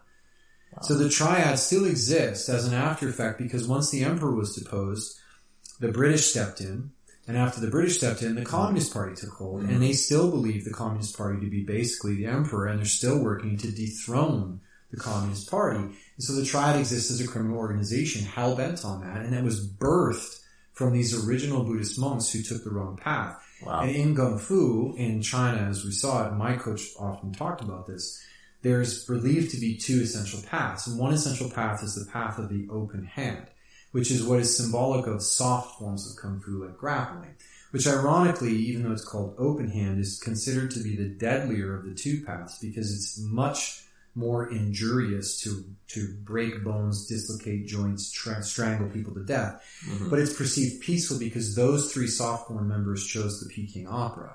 So the open hand is sort of like the good guys, the peaceful guys, the pacifists. Mm-hmm. And this concept was ripped off very famously later by guys like, what's his name, George Lucas for Star Wars and stuff. Yeah. And then you have the Sith is the closed fist. Yeah. The closed fist, when you see the symbol of the hardened fist, is referring to the triad. It's referring to the ideology that we learn the arts that we may punish those who are criminal and punish injustice by any means necessary. And in so doing, like the triad, you become the hatred that you seek to vent upon your enemy. And so the closed fist is viewed as like a striking or a hard form. And in the West, we perceive it as like, oh, the fist just means striking, the hand just means wrestling. But it's actually synonymous with this very real history of the triad being formed.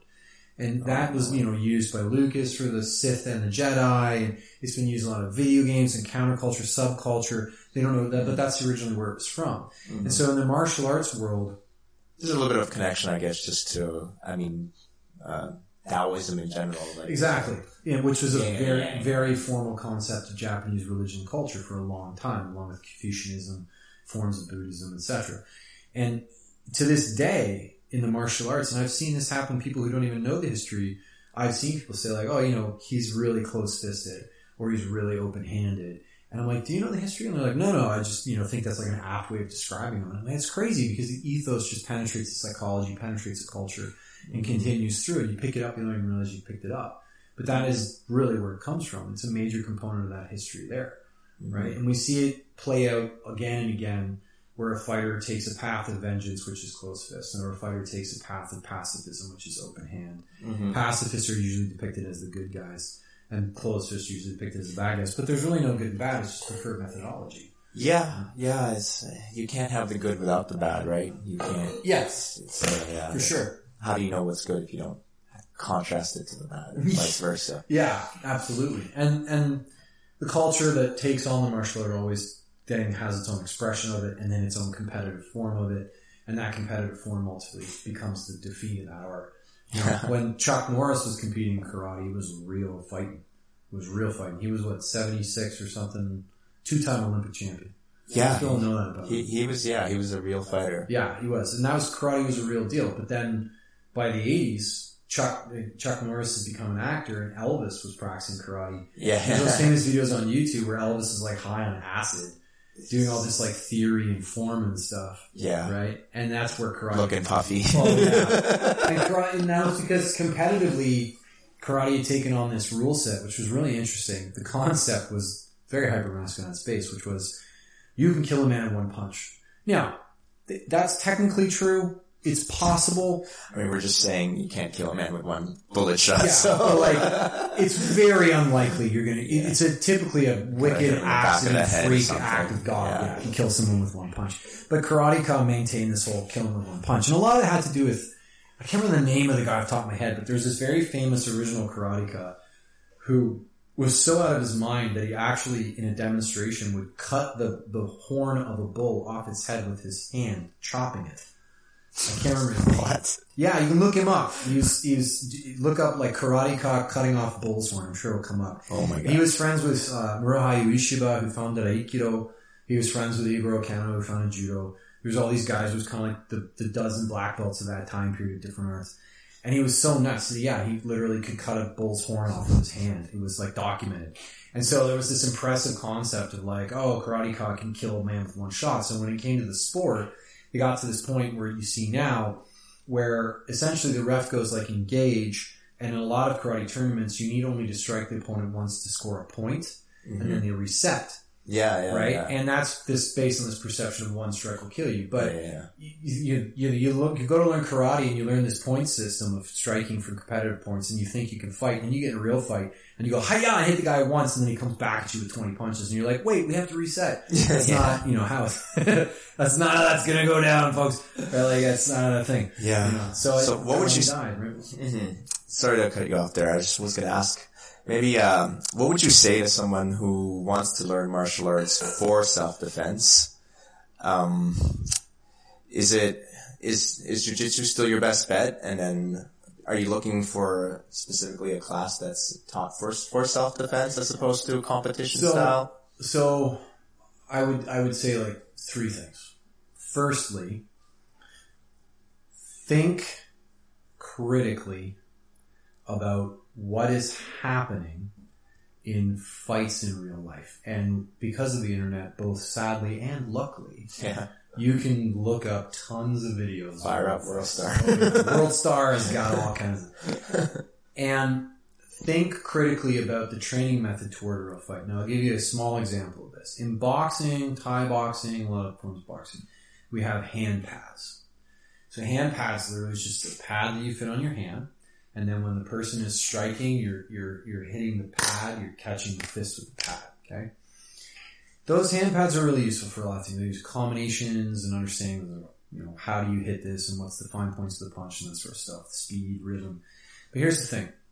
The targets of my body that you're going to punch are my chin, my nose, my jaw cluster, maybe my sternum, xiphoid process, right? There's targets.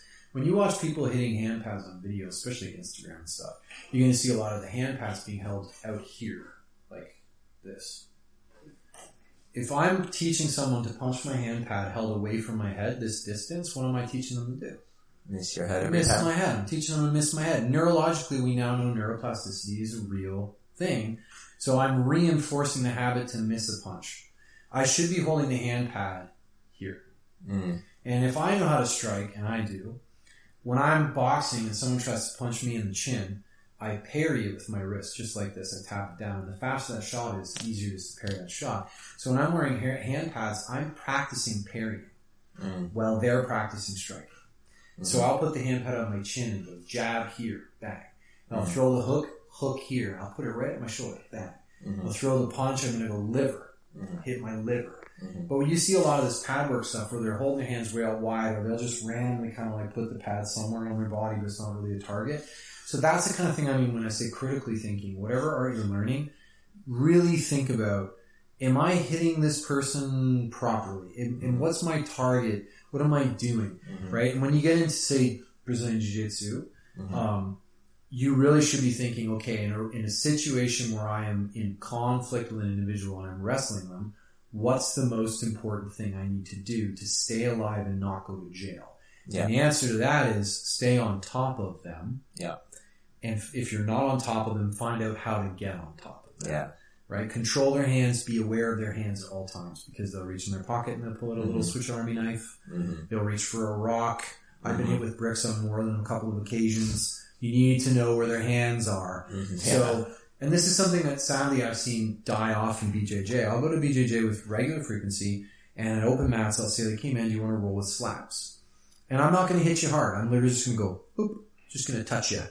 But it's enough that when we roll, if I'm touching you in the chin, and I'm touching you in the head, and I'm touching you in the ribs or the lower liver or kidneys, suddenly you're like, oh my god, all my De La Eva is useless.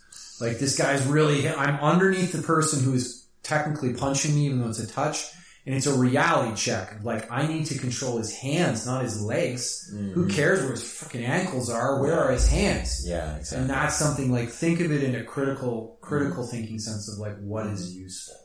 Secondly to that, I would say overwhelmingly that the arts that are most important for self-defense are non-competitive, evasive style boxing.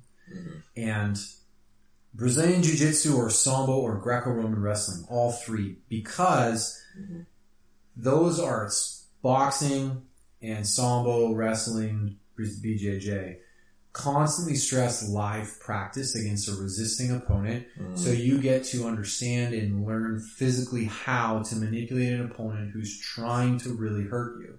And it's not about the submissions, it's about controlling the body, getting it off of you, staying on top of it, so you're not being punched underneath a person. That is a major component. So wrestling arts are great because you learn how to manipulate a human body. The absolute value is manipulating the human body, not the joint locks, not the strangles, manipulating the human body.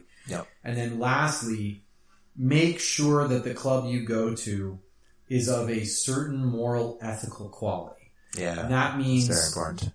No hypermasculinity. If you're going in there and they're like, we're going to spar and it's a brawl and people are bleeding, don't go there. Yeah, don't go back. If you're going to go in there and you're noticing that many of the people in the wrestling club you're at or jiu-jitsu club you're at are chronically, constantly injured, don't go there. You know, if you're going to go to a club and you notice that there's not a lot of small people, that's probably a sign that most of the wrestling is very muscly and strength related. So that's, and then the coach, like, I'm not going to name names because I don't want to cause a whole controversy, but I've, in the last several weeks, man, I've been floating around at different clubs and stuff, and I'm still a member of Body 4, I'm still at a headquarters, and so it just kind of, now that I got my professor stripe, my black belt, I'm sort of touring friends' clubs and stuff, and I was shocked. I was shocked the amount of guys I know who are black belts, who I really thought decent people, who are dating not one but multiple students at a time, who are romantically pursuing white belts and shit, who are, you know, selling steroids on the down low to their students, or, you know, so you really need to go somewhere where the person running the club is of a certain caliber. And I mean, like, preferably a parent, who's visibly committed to their children and their family is a great place to start. That doesn't mean they're perfect. Yeah. They can still be shitty people, I know, but that's a good way if we start, It's the first thing to look at. It doesn't mean it's the last thing. If they're dating someone and it's likely they didn't meet that person at the class they're teaching, that's a good indicator. They're probably doing all right. You don't find any like baggies or weird containers for chemicals in the change room. I was at a gym literally just on Friday and I was getting changed and there was a Coke bag on the floor and I was like, well, I'm not coming here anymore. Jesus Christ. Okay. Yeah, because there's a lot of mixed up people, but you gotta find a club that has a good atmosphere, a good group. Yeah. And hopefully a group of people that are friendly. Like we met, rolling when I was instructing and the atmosphere is such that you can have a person over and be a friend and trust that they can come to your house and they're not going to steal shit or whatever. Yeah. I got a good sense from you. Yeah, that's an important thing. I'm a father. I felt confident inviting you to my house. Exactly. So those are the three things I would say, really, because, and even on the self-defense level, if someone's a parent and they have a child of their own, when they're teaching you how to defend yourself, they're less likely to take this situation of like, he's broken in your house and he's gonna rape your kids and eat your dog and steal all your, like that. Yeah. The self-defense videos are hilarious to me because it's always like, he came in to kill your family. Like, no, he probably was lost and wandered into your house because he thought it was his house. Like, drunk or something. Yeah, I'm gonna just throw, just for giggles, I'm gonna throw a few scenarios at you that I've actually experienced in my career. Yeah, sure. 92-year-old woman off her meds wielding a butter knife. God. Like, someone's grandma, y'all. Like, oh, God. Are you gonna just, like, gouge your eyes out and go for it? No, you're not. You're just not. No. 67-year-old man with dementia who actually was, what's the name of the condition where they bruise really easily? Yeah. I can't remember it. I know this one. I swear to God. Anyway, he bruised super easy. And he, in his dementia and his craziness, this old French guy pulled an 8-year-old Somalian kid out of a tree, and the whole courtyard of the Somalian residents came out and they were like, what the? Like, let go of that kid. Yeah. I came out as the guard responding and was like, I'm going to arrest you now for your own protection so this mob doesn't murder you. Yeah. And he tried to fight me. Yeah. So I had to wrestle a dude, try not to bruise him, try not to hurt him. God. He's 67. Yeah. I once had a person steal laxatives because they were so effered up from meth. From shoppers. Yeah, from shoppers. And by the time we had chased this person across the street for stealing laxatives, they had a heart attack. And almost died just running across the road because they were so emaciated and out of shape. Don't laugh, but yeah. Yeah, or you're at your family reunion. My family's honky, y'all. And someone gets real drunk and tries to pick a fight with your aunt. Are you going to break their arm or gouge out their eye? No, self-defense scenarios are never what you think they are, and they play out on these stupid videos and TV and stuff. There's all kinds of whacked out situations. Anything can happen. Oh man, dude, I was at a club downtown. I got asked to do a consultation for the security operation of this club to find out how they could improve it. The answer of how they could improve it was in every way possible. That's the worst I've ever seen. So I'm down in the fashion district, and I'm just there as a consultant, and this fight breaks out between two women. And I'm literally assessing the security team. And I'm watching, and the security team go, hang on, we can't approach because we're men. Only women can deal with women. So they're standing there watching these two women who've got fistfuls of each other's hair, smashing each other off of a marble sink. Like they're gonna die. Like for real. Like they're gonna lose an eye or something. Yeah. So I just go, I can't, literally there's a Samaritan's law. I can't just stand here and watch this happen. So I walk up, these women are both like 90 pounds. Yeah. And they're drunk. Yeah. I mean, right? Yeah. So I separate the two of them, and the guards see me do it. They come over to me knowing I'm consulting. And they're like, what are you doing? That's assault. I'm like, no, it's not. Yeah. It's me letting these two murder one another. We live in such a weird time. Oh, dude. It's like any physical contact with somebody could be perceived as right? Yeah. So it's the worst thing that you could possibly do. Yeah, I separate them. I go, you take this one. Yeah. I'll take this one. This is the club that was the top of 4 flights of stairs. So I take my, holding by the shoulders, steering her. Yeah. And I go down 1 flight of stairs, and then I hear, hey! And I look up, and the head of the security team comes running down after me with a female in tow, who's a security guard. And he goes, what you're doing is sexual assault! I'm like, I'm holding a woman by the shoulders who's trying to kill me. What are you talking about? Here, you take her. Then, I don't care. Just, sure. And as he turns to take her, he goes, I'm not touching her, and lets go completely. She turns around, and she had like like a 7-inch stiletto heel, and she lunged at me with it, went right through my pants, and took a chunk out of my thigh, and I literally almost lost my testicle. The scar is right beside my testicle. I could have died.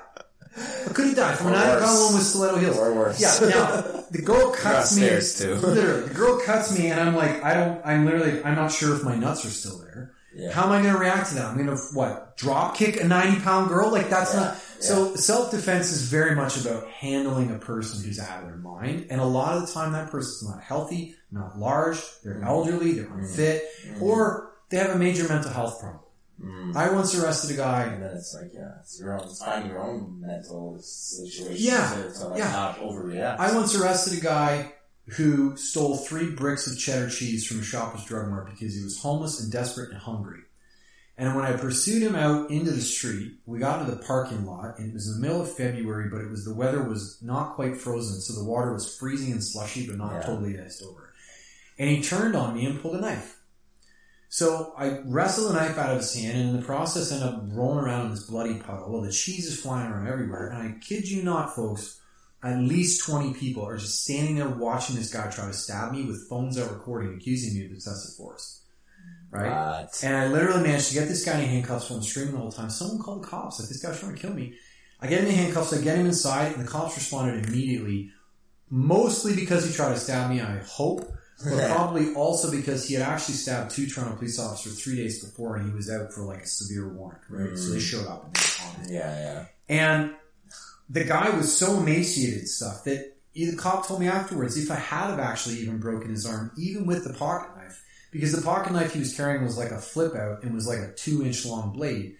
If I had broken his arm, it would have been excessive force. That blade couldn't be reasonably used to kill me unless he cut me in the throat. It's this whole weird thing. And another example, and sorry I have so many of these. No, it's okay. Give me one more example, and then I want to ask you how this impacts you mentally. I once had I was working at a site that had a daycare on site in the bottom of a building in a community that was largely impoverished and needy, and many of them were actually refugees from the Civil War in a foreign nation, right? So I was there acting as sort of like a liaison, and we were constantly in contact with the RCMP. And this daycare had a pull-in area, was near a fire exit, and there was a pickup drop-off that you had to pull out of, and there was only space for 2 cars. Well, a lot of the parents would come in and they would park in the fire road, which is a $450 fine. So we go out to this one car's parked in the fire road, and we go, excuse me, you gotta move your vehicle. The guy gets out of the car and punches the landlord in the face. So we arrest the guy, bring him inside. I don't have my handcuffs, and I came in off duty to pick up my check when all this happened, so I was just assisting. And then his girlfriend comes in looking for him, and I step out of the office. The girlfriend was 6'4", 280-pound Jamaican woman. Jamaicans, if you're out there, you are a strong bunch of people. Yeah, they are. You're a strong bunch of people.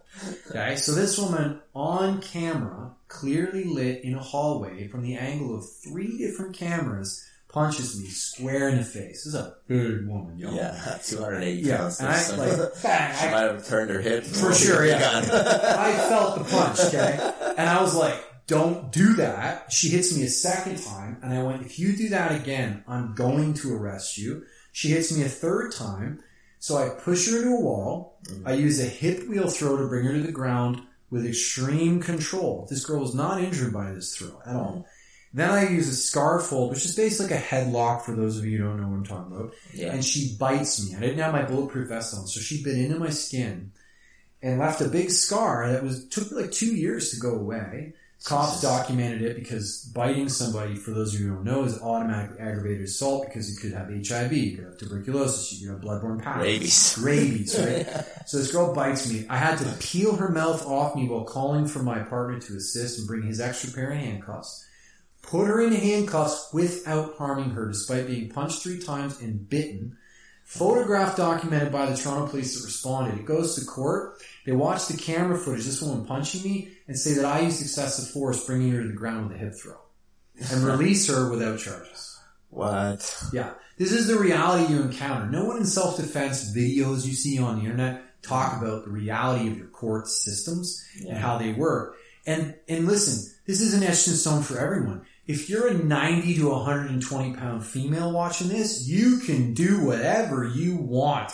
Yeah. If you attack if you're attacked by someone my size and you break my arms, you'll probably not get a severe penalty for that. Maybe you'll get community The world is services. unfair, I guess. Right. Well, it's fair. If she's 100 pounds, she has to do more than, if I'm 195 pounds, 6'2" man, and I'm dealing with a 90-pound woman, any reasonable person, you did not have to punch that lady, right? Like, it's fair within reason. Where it gets really crappy is with the sex assault issue, because you have to prove you were raped, which means you got raped, which means you didn't defend yourself. It's just a terrible system that way, right? But it's not fair because, I mean, you're treated differently, but you're also just physically different, so it kind of evens out. Yeah. But you have, like, it's extreme control. So your focus should be with boxing, not how hard you punch or how you knock someone out, but how you can evade and move and counteract and escape.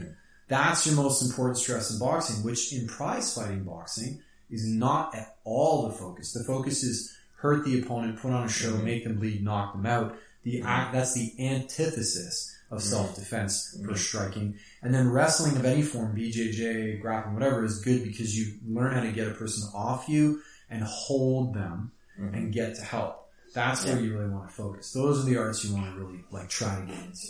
Yeah. And to answer your question about how it affected my mental state, it drove me insane. I ended up with complex, complicated PTSD, man. Yeah. That was not easy. It sucked. Yeah, and then would you say that's from the actual fighting, maybe not from the practicing of the martial art itself? Well, that's where you get into. We've had massive breakthroughs in mental health understanding in the last 15 years, really, and it is a deep and profound tragedy that Ontario's healthcare and our governments of Ontario, whether it is conservative, liberal, or anything in between, have utterly and completely, in every absolute possible definition, failed the members of our community, period, including me. And here's my experience of PTSD, okay? Sure. I grew up in the most horrifically brutalized and violent environment that you can possibly imagine. I don't want to upset anyone, so I'm going to give everyone listening and watching this a trigger warning. If you have a serious background of trauma related to childhood violence or any violence, please skip this part of the podcast. Pause it now. 3, 2, 1. If you're still watching, you're going to hear a triggering series of descriptions. A second warning is being given. My mother tried to murder my sister when I was 7 in front of me. Holy cow. And I had to fight her off.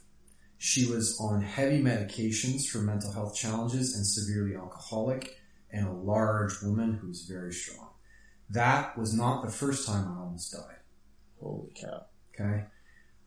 It took me 20 years to unlock that memory. That's a repressed memory, and that is the seat of PTSD. Now, to clarify, PTSD and all forms of mental health diagnoses, all forms, are brain damage. And this is where everyone gets things kind of mixed up.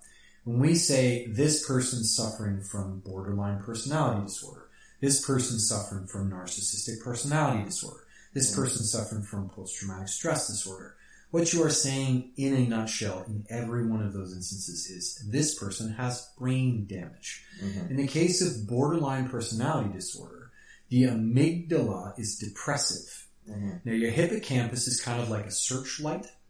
So if you're in a parking lot and a car is coming at you and you need to move out of the way of the car before you get hit by the car, it is your hippocampus that goes, hey, there's a noise, what is it? Then your amygdala, which is linked to your hippocampus, goes, zoop, oh, that's a car and it's coming, muscles, move. Okay, and that hippocampus amygdala relay connects to your frontal lobes that control emotional output. So if it's a car and that's a scary thing, the amygdala goes, that's a car, frontal lobes, fear, move faster. And this is a very important relay in your brain that is obviously useful for a lot of stuff. Well, if your amygdala is depressive, as it is with borderline personality disorder, then the hippocampus is going to go, hey, what's that noise? Crickets. Until the car has almost hit you. And then the amygdala goes, oh shit, a car! And then suddenly that huge adrenaline dump and the fear response, and oh my god! And the person with borderline personality goes, and there's a panic attack. That's because there is a physical problem with their brain. It's brain damage. Post-traumatic stress disorder is the same thing. It's brain damage. And the brain damage is this.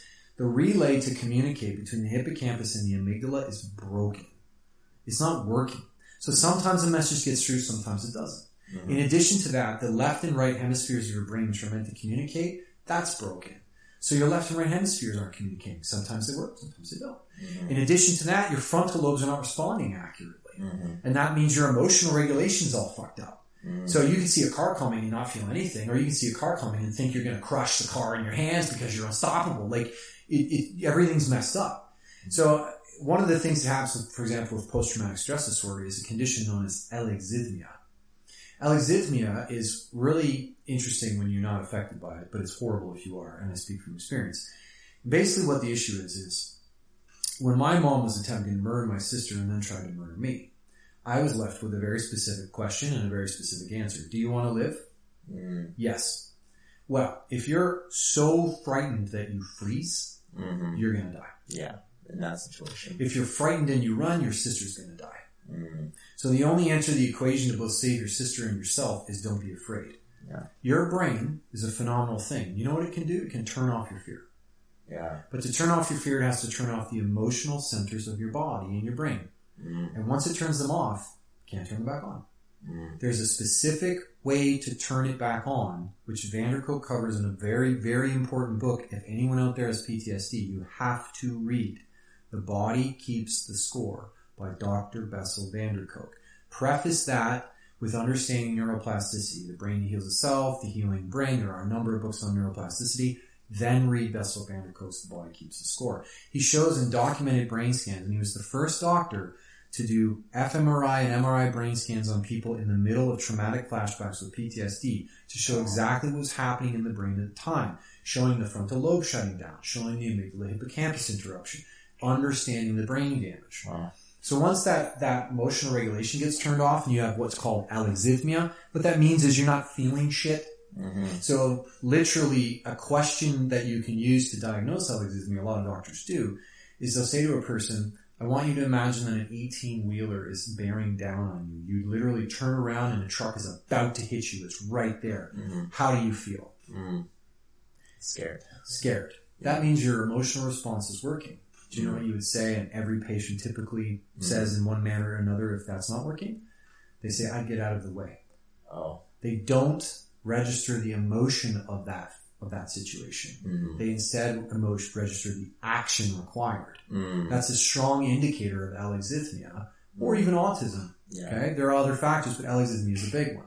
So if that emotional center is shut down for survival purposes and you can't fire it back up, imagine what happens with every interpersonal relationship in your life, all your romances, your familial contacts, coworkers. How do you navigate situations where you are experiencing no empathy, no sympathy because you don't feel the emotional systems, right? Yeah, I imagine that's an impossible task. Yeah, like that's from the brain damage. And more to that event, I was 37 years old when I learned for the first time that you feel emotions in your body.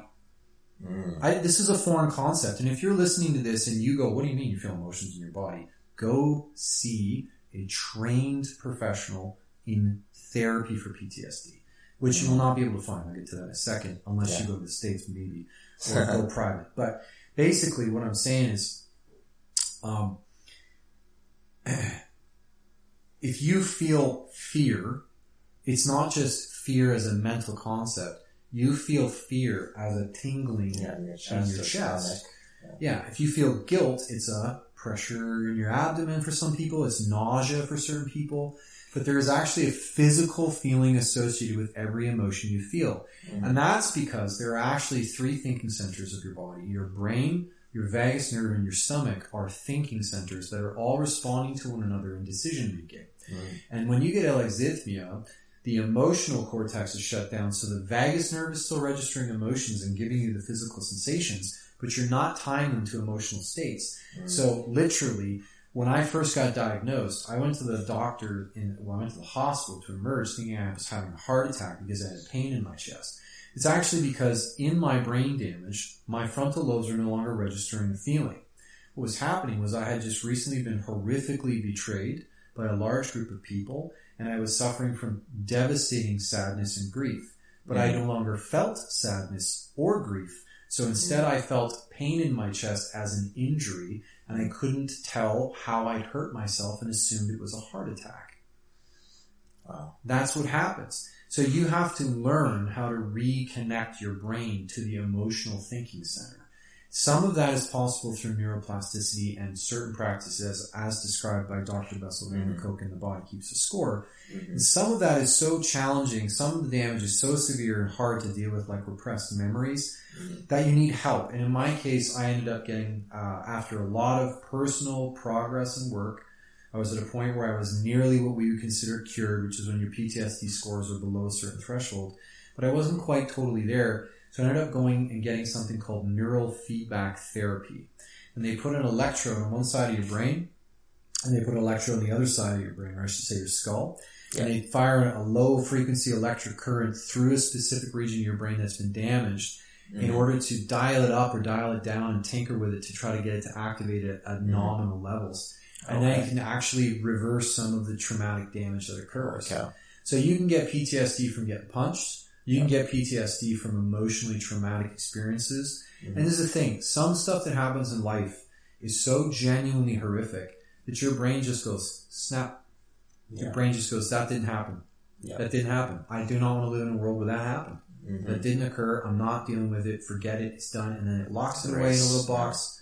And you never want to fucking think about it again. And that is like if your computer develops a bug and you have to,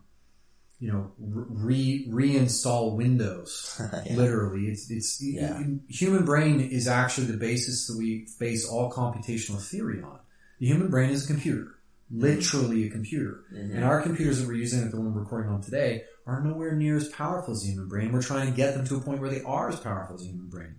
Because computers use binary code where they can only process one computation at a time in a specific order in a straight row. The human brain can process like 8 at a time simultaneously and not specifically in an order. It's rapidly advanced. So a lot can go wrong when there's something wrong in that system. That brain damage is really severe. So I saw all this violence and I'd seen it in childhood and then I fought in real life and I fought all these fights. And it's the thing. Everyone's like, oh, you're a hero. You saved this person's life. It's not to be arrogant. I'm not bragging. I saved so many people's lives that I've forgotten how many people's lives I've saved. And everyone praises you for that, kinda. But nobody stops to go, one day, all this stuff you've done is going to come back. And it's going to break your brain. Literally break your brain. So then you end up, like I spent 8 years just completely nuts. But 2 years of my life, I have no recollection of most of it. If I wasn't for my wife, I probably would be gone somewhere. And then the 6 years that followed, I have recollection of, but it was just nightmare, flashback, panic attack, nightmare, flashback, panic attack, nightmare, flashback, panic attack, like endlessly. I would have 2-3 panic attacks a day. So I went into Humber River Regional Hospital. Yes. And I went to Emerge and I think I'm having a heart attack. And they did the ECG and they went, you're not having a heart attack. And I had the extreme fortune that the doctor on the Emerge that day was not normal for that position. He was there covering for somebody. And he had actually just come back from the war in Afghanistan where he had done triage. So I'll never forget this. He walked into the room looking at my chart and he looked at the page and then he looked at me and he looked me up and down. And he went, you fight, don't you? And I went, yeah. He went, how many times have you fought? And no one had ever asked me that. I never thought about it. It was like fighting was life for me, right? So I was like, and I thought about it, and I'm like, well, I've got a couple hundred arrests with this police service, a couple hundred arrests with that police service, and for every arrest, probably 4 or 5 fights. It's like, I don't know, like 2,000-3,000. He was like, yeah, you've got PTSD. Okay. For sure. And he literally, I've seen it so many times because he worked with soldiers, right? So he went, it's going to get worse before it gets better. You absolutely have to get help. Promise me that you will come back to the mental ward tomorrow. I'm going to have an appointment for you. You have to come back. We have to assess to see if you're a threat to the public. When you say you fight, what do you do? I'm a bodyguard and this thing. Are you trained? I went, yeah, boxing, Brazilian Jiu-Jitsu, judo, whatever. You absolutely have to come be assessed. Please promise me you'll be assessed. I don't want to hear about you in the paper a week from now. And I went, okay. Wow. So I went back to the Humber Regional Regional Mental Ward, right? He was a really great doctor for sure. And I saw the head, or at least this guy told me he was the head of the Humber River Regional Mental Ward. And he brought me to his office, sat me down and said, okay, there are no doctors employed within OHIP qualified to treat PTSD. Whoa. There are no doctors employed within OHIP qualified to treat PTSD. How long ago was this? This was 9 years ago now. Okay? Okay. Then he said to me, I can give you a prescription for, it was like diazepam or something. Okay. And folks, Benzodiazepine, yeah. So it's a downer. I've never drank alcohol in my life to this day. And I've never done drugs. And I only started You using... worked at a bar. Hold on a I second. know. I never drank alcohol in my life because alcohol is the reason my mom was the way she was. The reason my dad was the way he is. So I never touched a shit. And I cannot stress this enough, ladies and gentlemen. If it's at all in your constitution to do so, don't touch alcohol. That's another subject for another day. Anyway, It is. so It's true. Yeah, so he said, I can give this prescription. And I went, I've never done anything. Isn't that kind of a hard jump? Like, he was like, well, it's that or panic attacks. And I've been a fighter my whole life, and this is the one distinct edge I had. I've been fighting since I was a kid, literally, before I even learned martial arts. Mm-hmm. I'm used to being in pain and discomfort and shitty places. You know, if you've trained in BJJ, you know what it's like. You're like, fuck, I'm always so... I hate it. Exactly. You want to keep going, you love it, you hate it, right? So I went, okay, I'm going to think about it, but I don't think it's a good idea. He said, okay, I can arrange for you to come back and see a colleague of mine that works here. He's a specialist in anxiety. He's not qualified for PTSD, but I can have you treat him, or have you see him. So I came back the following day and I saw him and he went, there's nothing I can really do. I'm not qualified to treat PTSD, but I can give you this book on anxiety. And I walked out of there with a prescription for diazepam and a book on anxiety. And I just went, a doctor who just told me that he had no idea how to treat me gave me a crazy powerful psychoactive substance and a book totally unrelated to what I have. Yeah. And that is the experience of mental health treatment in Ontario. Yeah. That's what you're dealing with. 80+% of people with PTSD kill themselves. The highest cause of death of men in Canada from 18 to 25 years of age, according to census, is suicide.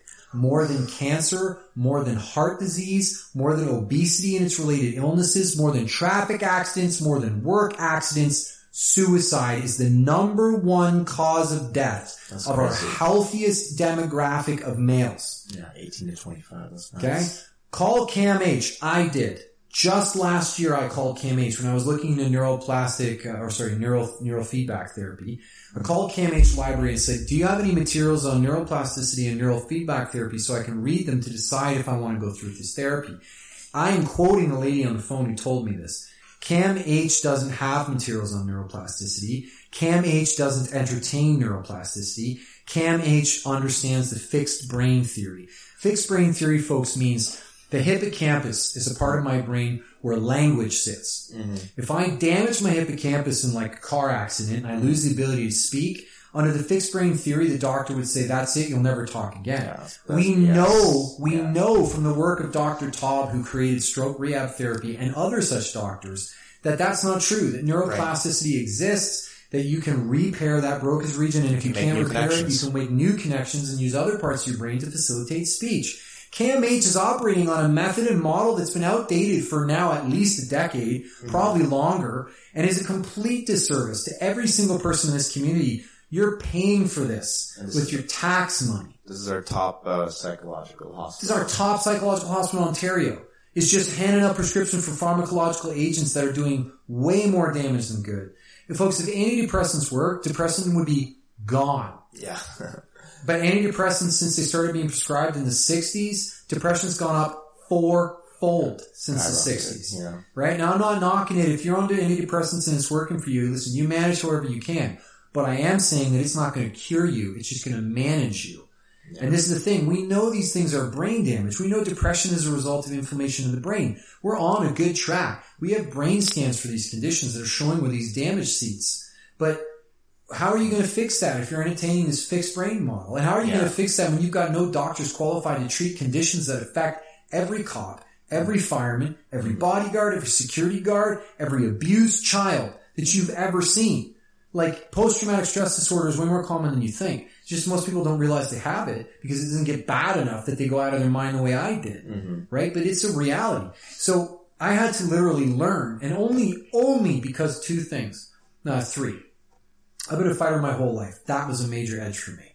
Yeah. Two, I've never used a substance. So when I started losing my shit, I didn't go booze, which is what any person who drinks would do to calm that down. Have a crutch to fall back for on. Sure. And that's so common. If you're suffering from that, man, all the sympathy to you. I was just fortunate enough that I never touched the stuff, so it never occurred to me to try it.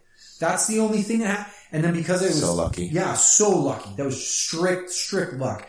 And then lastly, I'm Asperger's style autistic. I didn't know it at the time. I actually got diagnosed with Asperger's autism when I was 33 during my therapy for PTSD with a private therapist. Mm-hmm. She diagnosed me after seeing me for a year and a half. She finally put it together. But basically, for those of you who don't know what that is, Asperger's style autism means I have an exceptionally high IQ.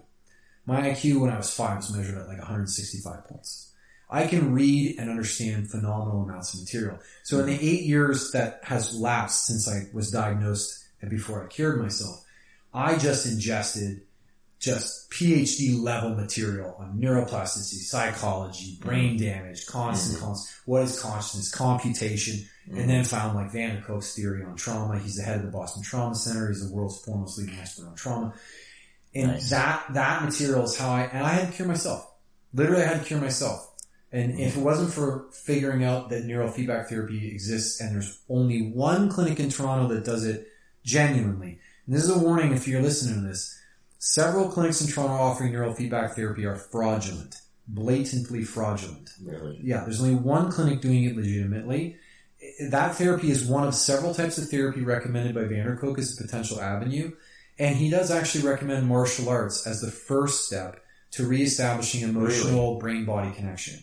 Yeah, so he has, for people who can't do like kickboxing or grappling, he trains massage therapists in trauma-informed methods of massage therapy. And what that looks like is if I'm massaging your foot and I'm trying to teach you how to recognize the difference between physical pressure and emotional feelings in your body, I might like rub your foot and go, how does that feel? Tell me what that feeling is. Describe it. Is it pressure? Is it pleasant? Is it not? And when they start describing it, I say, okay, now if that was an emotion, what would that emotion be called? Mm. And you start to teach them that. And they get trained very specifically by him from the trauma center for that. Barring that, there is, if you get into kickboxing, martial arts, any kind of contact thing, you start to be forced to learn to understand the difference between body pressure and something else. Mm-hmm. But that's only step one. Yeah. You have to take that and then you have to start connecting that. And I'm going to finish the podcast with something I'm doing about that later. But then from there, you move on to trying to unseat repressed memories that were the source of the PTSD. And that, for me, folks, that took like 4.5, 5 years. And it was not necessarily a conscious effort. I knew it had to happen, but I didn't know how it would happen. I used internal family systems therapy to identify some of the repressed components. And then I guess I just got far enough along that one day in the spring during COVID, during the lockdown, I started smelling mold in my house. And my house doesn't have mold. And it was driving me nuts. Like I was literally going nuts. I was like freaking out, crying at my wife. Like, I smell mold. And I went everywhere and I went down to our storage cellar, which we don't even use. And a friend of ours had left a mattress in there wrapped in plastic. Well, the plastic got a hole and then it got moldy in the mattress. And I was smelling the mold in a mattress in plastic in the cold room in the basement, separate from our apartment. That's how sensitive I was to mold. And when I discovered it and threw it out of the house, the smell of the mold triggered the flashback. And that's when I remembered my mother actually trying to murder my sister, because that house was riddled with mold and was actually condemned after we moved out. We were so poor, we couldn't live in places that were the rent was reasonable. Yeah. So we lived in this mold-infested shithole at the time because it was so cheap. And it brought back the memory, and that repression unlocked. And then I remembered the narrative. When you read Van der Kolk, he'll talk about restoring the narrative is being able to access the memory from start to finish in a way that cohesively makes sense so that you can process it and let it go and move on, which is why I can now talk about it without having a crazy flashback, right? Yeah. But after I learned that, I still wasn't fully healed, and that's when I looked up the neurofeedback therapy, because I was still having problems with catastrophizing health anxiety. Yeah. I would get a sensation in my body and go, oh shit, it's cancer, I'm going to die. Yeah. But really it was an emotion and I wasn't quite, identifying it. I feel like I do that now. Yeah, it's a common thing. Yeah, catastrophizing health anxiety, when your anxiety's high, man, that's a reality. Like, these things exist. Take care of yourself. Try to mitigate it. Anyway, when I went to neurofeedback therapy, the first 2 clinics I went to were just blatantly fraudulent. I went in And here's how you tell if they're fraudulent. If you're listening to this, this is how you tell. If you go in a neurofeedback therapy clinic, you're dealing with what should be a licensed practicing clinical mental health specialist who's going to do therapy for you. Neurofeedback therapy is just one method of therapy. There's, internal family systems, there's staging, there's all kinds of different stuff that you can do. So because of that, this therapist that you're seeing should only be charging you what a therapist charges you, which is a normal rate of about $125 to $175 per hour, usually $150 an hour is the general, okay? That's how you know. If you go into the clinic and you go, I want neurofeedback therapy, how much is it? And their answer is $150 an hour, period. They're probably legitimate. I don't know for sure, but they're probably legitimate. Mm-hmm. The clinics I went to that were fraudulent, I went in and I want neurofeedback therapy. And again, I'd read a lot by this point, right? Mm-hmm. And they were like, oh, okay, well, the intake to get your patient history is $250. Then they have to fit you for a helmet, which you don't even use a helmet for neurofeedback therapy, but they fit you for a helmet, which is custom to you, for another $300. Oh God. Then they have to do they have to do a first session where they map your brain. They don't map your brain. When they map your brain for $300, it's all fake. They're just conning you for cash. And the worst part of this is they're conning people who are desperate, broken, hurt, and suffering. Brutally suffering. I have broken my neck and learned how to walk again. I've broken my nose 4 times, broken my ankle, my foot in 3 places. My shoulder's broken 5 times, and I've had surgical repair, tore my ACL and walked on it, destroyed with 2 meniscal tears for 6 years before they found it. Folks, I've been knocked out, I've been choked out, I've been in every goddamn horrifying scenario I've been through everything. And I'm telling you, the worst imaginable possible thing to experience is PTSD. It's fucking horrible. Yeah. And they're conning people who have this condition. Yeah. It's brutal. So if you find a clinic that has it and it's legitimate, it should just be, this is the rate I charge for therapy. This is one type of therapy. Period. Yeah, they're just taking advantage of vulnerable people. It's deplorable. Bad. It's terrible. So I did manage to find a legitimate clinic. It was great. I did probably about 6 to 9 weeks, give or take. I'm very bad with time because of my autism, but it was like 6 to 9 weeks that I did it. And my anxiety spiked during it, which is a common thing with like medications and treatments because they're kind of tinkering with things to try to, is this going to help? Is that going to help? So my anxiety was on the rise while I was doing it, and I had a bit of a struggle. And then when the time they finished, I haven't had a nightmare or flashback in episodes since. I haven't had a catastrophic anxiety since. I've actually been sick 3 times since I finished, and I didn't freak out. I just went, oh, I have a bladder infection, and went to the doctor. Like a normal, healthy guy. So I've, at this point, as near as I can tell, I'm fully recovered. So is it talk therapy or is it specific drills? No, and you don't want to do talk therapy for PTSD specifically. Do they give you some chemical? What exactly is it? So they hook the electrode up. Oh yeah, you said that. So and there's different positions. So sometimes they'll put the electrodes like here and here to get to like amygdala. Here and here you get to hippocampus. Here and here for frontal lobe. Like it depends on, they do like the brain hemisphere. But the big thing is, basically once they tinker with the areas that are typically affected, like in PTSD it would be frontal lobes, hippocampus, amygdala, and brain hemisphere bridge. Then they go, okay, we think we repaired some of the damage or most of the damage. Now what we're going to do, we're going to stimulate the part of your brain where memories are seated. And if there's a repression in there, probably going to come out. Okay. And so they kind of like put you in a chair and they cover your eyes with a little face mask that's comfortable, and they put headphones or noise cancelling on with a pleasant sound that you get to choose. Sure. And when you're doing the therapy normally, you can just like watch a TV show because it's just running. So you watch like Netflix. But when they do this thing, they sit in the chair, they put the headphones on, and then the therapist... It's supposed to induce something. Yeah, so the therapist is sitting in the room with you. He's like, I'm right here. When you're ready to process some shit, you can talk to me. So they put me in it, and I was kind of hopeful and excited. Like, I really hope, as much as I'm not going to enjoy the repressed memory, I really fucking hope this happens, right? So I put me in here, and totally sober, no drugs involved. And I remember sitting there, and the image of the tops of trees with sunshine through them, like when you're laying on the ground looking up through the trees and you see the sun through the leaves, that image started to appear. But it was really weird and foggy, and the sound was off. And it's because I realized I was actually looking at the sunlight through the trees from underwater. And then I was like, wait a minute, I remember this. I was 4 and I fell in a pool and I drowned to unconsciousness, And as I slipped into unconsciousness drowning, that was the last thing I saw. Mm. And I woke up several minutes later, from what I can gather. My father had gotten drunk, because he was always drunk, and left me unattended, and I wandered into a pool and drowned to unconsciousness and was resuscitated by paramedics, and probably was clinically dead for a short period. So it was like the first time I died. And I mean the first time because it happened more than once. Yeah. And I came out of it and I was crying and stuff, and I was just like, I fucking forgot that I almost died at that time. Yeah. And then this time, and then that time, and the guy was like, that's horrible, do you want to talk about it? And so talk therapy is only something you should be engaging in, and most therapists now know this. Talk therapy is only something you be engaging in after you've unlocked narratives of repressed memory, after you've worked through significant trauma. If you're a patient, if you as the patient are still experiencing flashbacks and nightmares, when you go into talk therapy about the things that are causing the flashbacks, you actually just cause yourself to have a flashback. And this was proven when Van der Kolk did scans on the frontal lobes and MRI systems, right? So what he realized in that initial scanning period was, he was like, oh, the patient is getting more out of the therapy by putting chairs away than they are by talking. Because when you put the chairs away, you're accessing a different part of your brain that's like medial tasks, which activates parasympathetic nervous system and calms you down. And when you start talking about the trauma, if it's not processed, it fires up all these broken systems, because you have brain damage, that actually further break the damn system, so you're re-traumatizing the patient.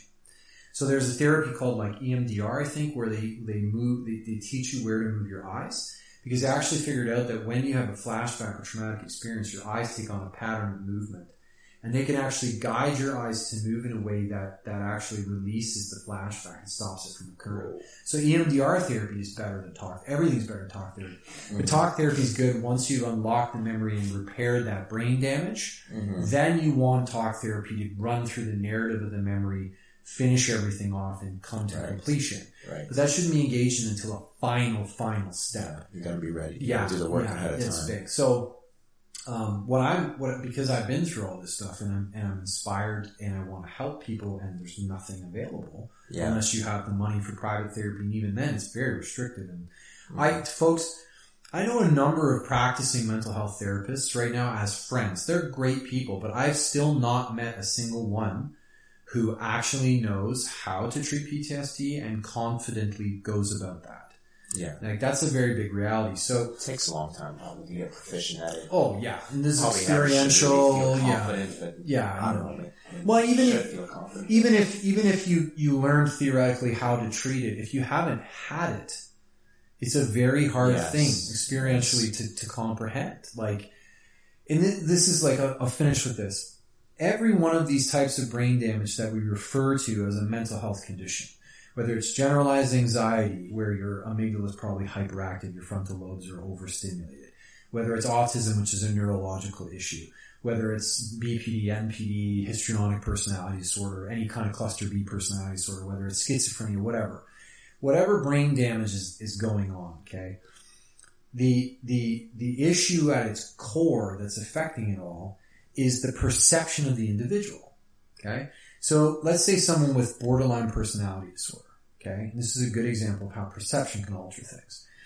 If I say to a woman who has borderline personality disorder, you have a nice bum, okay? I compliment you, you have a nice bum. That woman's liable to respond to me by saying, so my legs are ugly? Yeah. Okay? And it's a funny thing at first, but what's actually happening there is the perception of the person has been affected by brain damage. So they do not hear a compliment. No. They think your compliment is a masked criticism, avoiding what they perceive to be their flaw, their fat legs. The person with schizophrenia has a type of brain damage where they can perceive people and places and things that are not real. When I had PTSD, I had auditory and visual hallucinations and flashbacks that would occur at random without control of my person. Yeah. One time I came out of a movie theater with my wife, and only because I trusted her profoundly to be helping me, did I rely on her to correct my reality. We came out of a movie theater, and without getting too detailed, because family people might be listening to this. Yeah. There was an incident in Asia where a lot of children died, and I was not able to save them. And I came out of this theater, and I saw the burning, bloodied hand of a child reach for me through a car window. Oh God. Not my car, a car in a parking lot. And I fully grabbed my wife and was like, did I just fucking see that? Uh-huh. And she looked at the car and she went, no, you didn't see that. That wasn't real. And that's my perception. My reality is not the same as your reality. Yeah. And to further into that, I'm autistic. Yep. Many of them, so what autism basically does is it's a neurological difference of the 5 senses of your body. Mm-hmm. My physical sense of touch, sight, smell, taste, and sound are affected by the neurological differences. In my case, my sense of touch, my sense of smell, and my sense of taste are hypo-sensitive, meaning they're turned down significantly. Yeah. And my vision and my hearing are hyper-sensitive, meaning they're turned up quite a bit. So that means that when you touch me, I feel it, but not the same as you. So I have a much higher threshold for pain. That's why you're a good fighter. Yeah, because I have a great bodyguard. Supervision, hearing, and lots of pain. No problem. Yeah. Right? And that's why I survived. A lot of the shit I survived. And so when you see someone like, how the fuck are they doing it? I wonder if that's an adaptation or just starting. Oh, it is. We could have a whole other podcast on my family history on explaining adaptation. Okay. Epigenetics is real, man. Yeah. Anyway, absolutely. So what that means, ladies and gents, is if you touch me to massage me, you can like put your elbow in and be like, and I'd be like, oh, that feels so good. Yeah. I've met people autistic. You must love Rolfing. Yeah. I've met people autistic who are hypersensitive with their sense of touch. If you try to massage them, it's literally like a finger, like this much pressure. Like my mother. Yeah, and anybody touches it. And some of them might be like, ow. So understand, their lived experience is different than yours. If you put the hypersensitive and the hyposensitive in a gym and you teach them wrestling, who's going to stay? Yeah, hyposensitive guy. And what are they going to describe wrestling like? If you go, what was that like? They're going to go, that was the hypersensitive. That was the worst experience of my life. Yeah. It was so painful. I hated it. They were all over me. I couldn't breathe. Hyposensitive, like, that was fun. I want to do it again. Yeah. Kind of cool. I feel like I did a workout. So your perception is everything. And when someone has a mental health condition, which is a type of brain damage, it is altering their perception. Your perception as you're listening to this is different than the perception of the people around you subtly in ways you don't realize. Yeah. Many of us never discuss. And when you have someone say, for example, alexithymia, and they're not feeling emotions, how would you know that? How would they know that? Because their feeling of emotion is a cognitive concept, not a physical feeling. And until you go, hey man, did you feel your fear in your chest? And they go, what? You're not going to know that they're not. So these are things we take for granted and assume is universal, but it isn't. Perception is everything.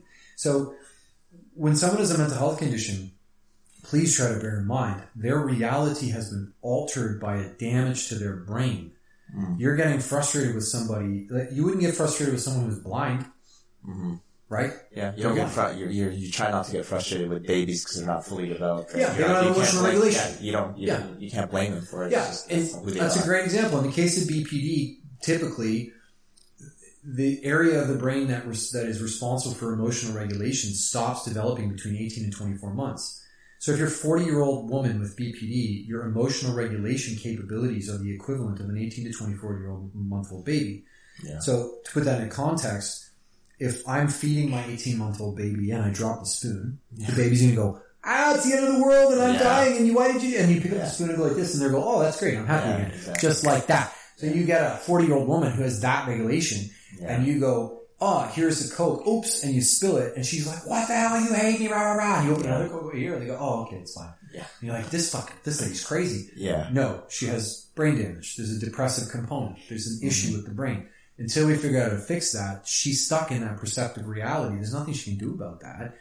She can alter it reasonably with neuroplasticity. There are cases that are improved, which is why you have a gradient of BPD, stage 1, stage 2, stage 3, stage 4, pathological. You can bring it down from stage 4 to stage 1, but just like my PTSD, I brought it down to very low levels, but I didn't quite get over it until I got neurofeedback therapy to help me over that last hump. Right? And we need to figure that type of therapy out for everybody else.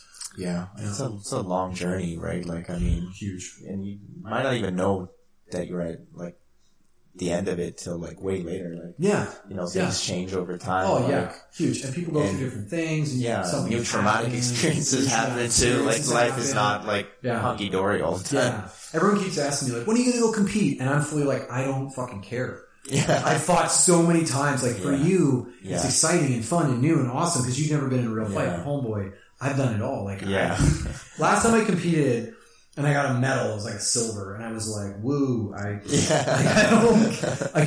could have taken gold, but I didn't want to break the guy's arm, so I let him have it. When I went to Worlds, my 5th place match, I broke the dude's arm. He was tough as shit. In the video, he just kind of like holds his elbow. I couldn't believe it. He was a tough dude.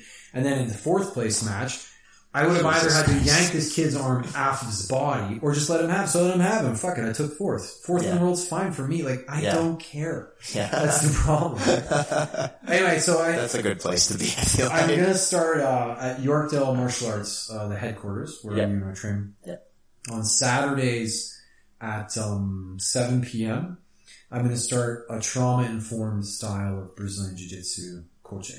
Dude, yeah. And so the structure is based on Vanderko's work and based on the things I learned. And it's not specifically that I want to invite just people who have mental health challenges, though you are absolutely welcome, of course.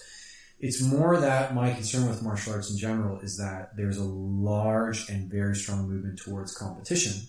Yeah. And this happens with every damn art. Mm-hmm. So I would like to see a branch of BJJ develop and evolve that is geared towards self-improvement. And concepts like Stoicism, concepts like Buddhism have a lot for us available now that we understand neuroplasticity. Yeah. So the structure of the class is going to be, you'll come in and hum a song that is common and easy. And that's because in Vanderko's work, that activates parasympathetic nervous system, shuts down a lot of our nervous system anxiety. Yeah, with singing, you're doing slow exhalations. That's right. Yeah, helps you regulate.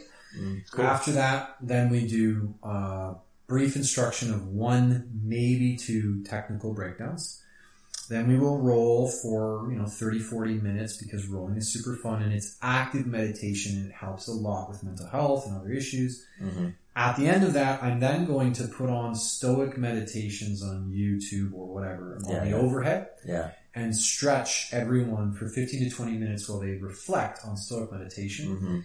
Then turn that off and ask for any one person who cares to do so to pick one of the statements of Stoic meditation that struck them particularly that day. Then dissect it, discuss it for those who wish to stay, and try to create more of a camaraderie and a focus of training towards mental and physical improvement in the original tradition of historical martial arts. Yeah. And that's what I'm going to aim for. And I've already gotten the permission to do that from Marco Costa and Ram, who own the club. That's awesome. So I'm going to start it this Saturday and then moving that forward every Saturday. And the main reason I'm doing it is, aside from wanting to return to that sort of original martial arts structure of self-improvement, as a dad and a lifetime martial artist who doesn't drink alcohol, I have nothing to fucking do on Saturdays.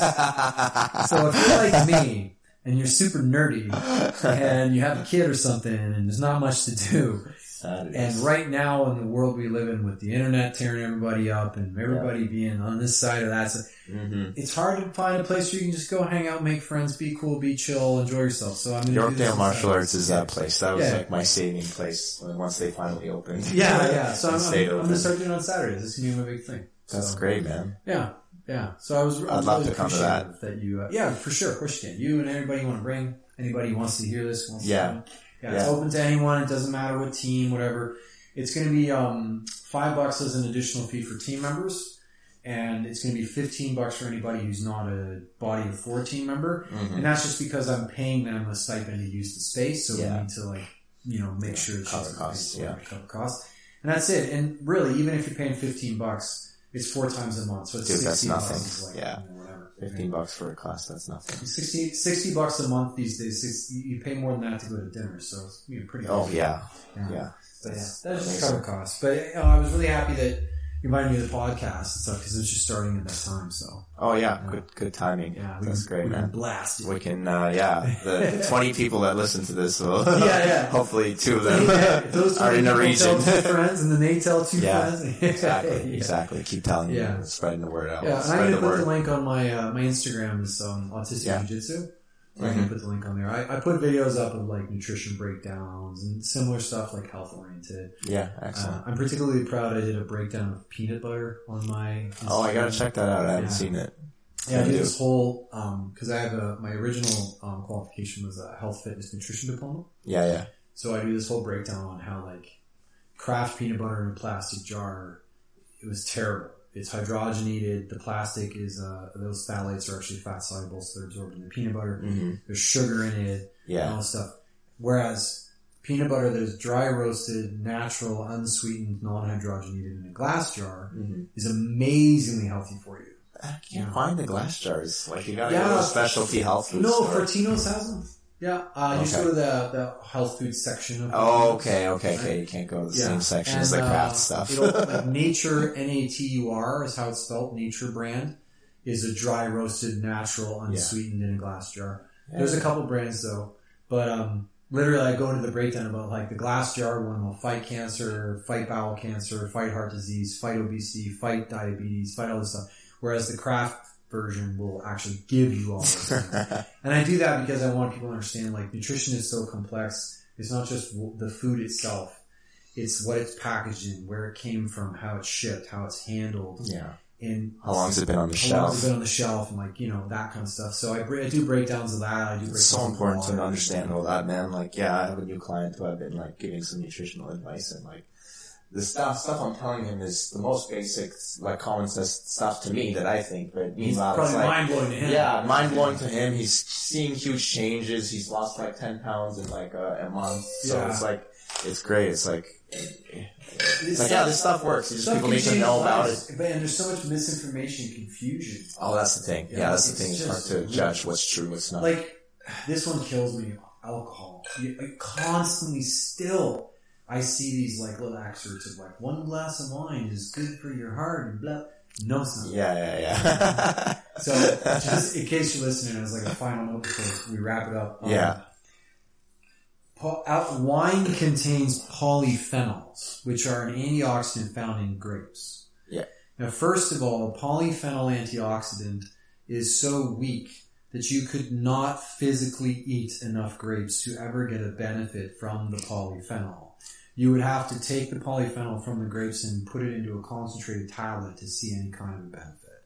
Mm-hmm. It's kind of like a concentrated. Yeah, concentrated. Barring that, because wine is made from grapes, winemakers can argue that grape polyphenol is in the wine and therefore there's antioxidants in wine and therefore it might be good for you. Mm-hmm. But the very small amount of polyphenol existing in grapes that is then reduced by fermentation wouldn't even be enough to help you in the first place. And even if it were, the actual alcohol causes cancer and vastly outweighs the polyphenol. So no, God damn it. Wine and alcohol are not good for you. They might feel good and arguably perhaps they'll relax you. Yeah. There's a mental health benefit from it. Yeah. It's not that it's not without benefit, but there's a specific risk of cancer when you drink it, no matter what type, no matter how little, it causes cancer. That kind of misinformation is the stuff that keeps people from really learning. Yeah, and I mean, there's there's many harms to alcohol besides the potential cause of cancer. There's there's degenerative effects. There's effects to your liver. Organs get skin looks terrible. You can go down the list. Causes crazy inflammation. Have you ever seen? If you haven't, you should look it up. It's fascinating. There are pictures, you can go online and see pictures of people who had chronic alcoholism before and after they quit. Just a picture of their face. Yeah. The reduction of inflammation from the alcohol when they quit, it's incredible. Yeah. It's amazing. It looks like they lost weight, but they didn't. Their inflammation went down. Yeah, their face is less puffy, I'm sure. It just looks clearer, less shiny. It's wild to look at. Some of them are just, you're like, whoa, you don't even look at the same person because the inflammation can be so severe, man. Yeah, stuff is just, everyone likes to party. I get that. I don't want to take it away from you. And celebrating a good thing is celebrating a good thing. Mm-hmm. But it's not good for you. Period. Yeah. I think it's just it's one of these things where it's like alcohol is legal, so it can't be that bad. Yeah. That's the misconception. Yeah. When you hear something is safe, saying legally the definition of safe is very different from the definition of healthy. Yeah. right? The smallpox vaccine is safe, but it's not healthy. We don't just give it to everybody because it actually comes with a significant risk that is outweighed by the risk of smallpox. So you want to be vaccinated for smallpox, but it's not without risk. Everything is like this. Yep. You know, there are tons of foods that are safe. McDonald's is safe. It's not healthy, No. but it's safe, right? Yeah. Like there's lots of stuff like that that's safe Yeah. but not healthy. And that's a very big differentiation people get confused by. They go, the government said it's safe, so it's fine. Not the case. Yeah. Not the case, right? Yeah, I guess that's the last thing we'll finish off is just, you gotta do your own research and think for yourself a little bit and kind of, you know. Sources, man. A lot of times when you have a really difficult problem that you have to face, such as like you have a difficult roll of the dice in your life and you have to deal with PTSD, no one's gonna come and fix that for you, and you have to do the research yourself and have to figure out what's true and what's not, what works for you, what doesn't, gain that awareness. This is what I try to teach my clients in general, is gain awareness about your body and yourself and who you are, and that can go. There's nothing more your valuable. problems. Nothing more valuable, in my opinion, than learning that awareness about yourself, who you are, what benefits you. Your body is unique. No one diet works for everybody. No one pill works for everybody. That is an incredibly valuable thing to learn. Yeah, and you're the only person who can actually feel the things that are happening inside your body, so you have to train. No one's going to be able to tell you, you're feeling this right now. Yeah. You're feeling anger. Yeah. Like, no, I'm not. No, you have to be one to sort that out, man. That's Yeah. for sure. You know, and I'm very familiar with that as an autistic dude. Like, a lot of confusing stuff for me. I miss a lot of stuff, man. Like, that's it. It's all good. All right, thank you so much. This was like, the conversation went for a lot longer than I anticipated. I hope that's okay. We didn't take up too much of your time, and we covered some pretty important topics here. I hope the 20 people love it. Yeah, man. This is cool. I have a lot of friends who are like medical doctors as well, who I think will appreciate hearing some of this stuff from a person from like the patient side of things and like their perspective. And God, I hope so. It's good to inform them from that perspective. Yeah, they got. Everyone's got their own perspective, like you said, and they perceive things differently. Yeah, doctors have a tough role right now, especially in Ontario, man. OPIP is just getting savaged by poor leadership and bad politics. And, so you don't have to convince me. I know. If any person in the medical field listens to this and wants to talk to me, go for it. You can get my info. It's all Yeah, what's the best way to reach you? You want to just share that as the last thing? Autistic Jiu-Jitsu on Instagrams. I use that. I don't use any other social media, but I do use that one pretty regularly. So you can reach out to me on there. Autistic Jiu-Jitsu on Instagram. Awesome. Yeah. Thanks so much, Sean. Okay. Go. Thanks again for watching or listening till the end of the podcast. If you have any follow-up questions or comments, please reach out and let me clear up any uncertainty. Either leave a comment or send an email to newsletter@jmartfit.com. That's all I have for you today, ladies and gents. Connect with me on social media at jmartfit on Instagram and Twitter, and jmartmoves on Facebook. Or get my free bodyweight training program through subscribepage.com/bodybasics. Jmart out.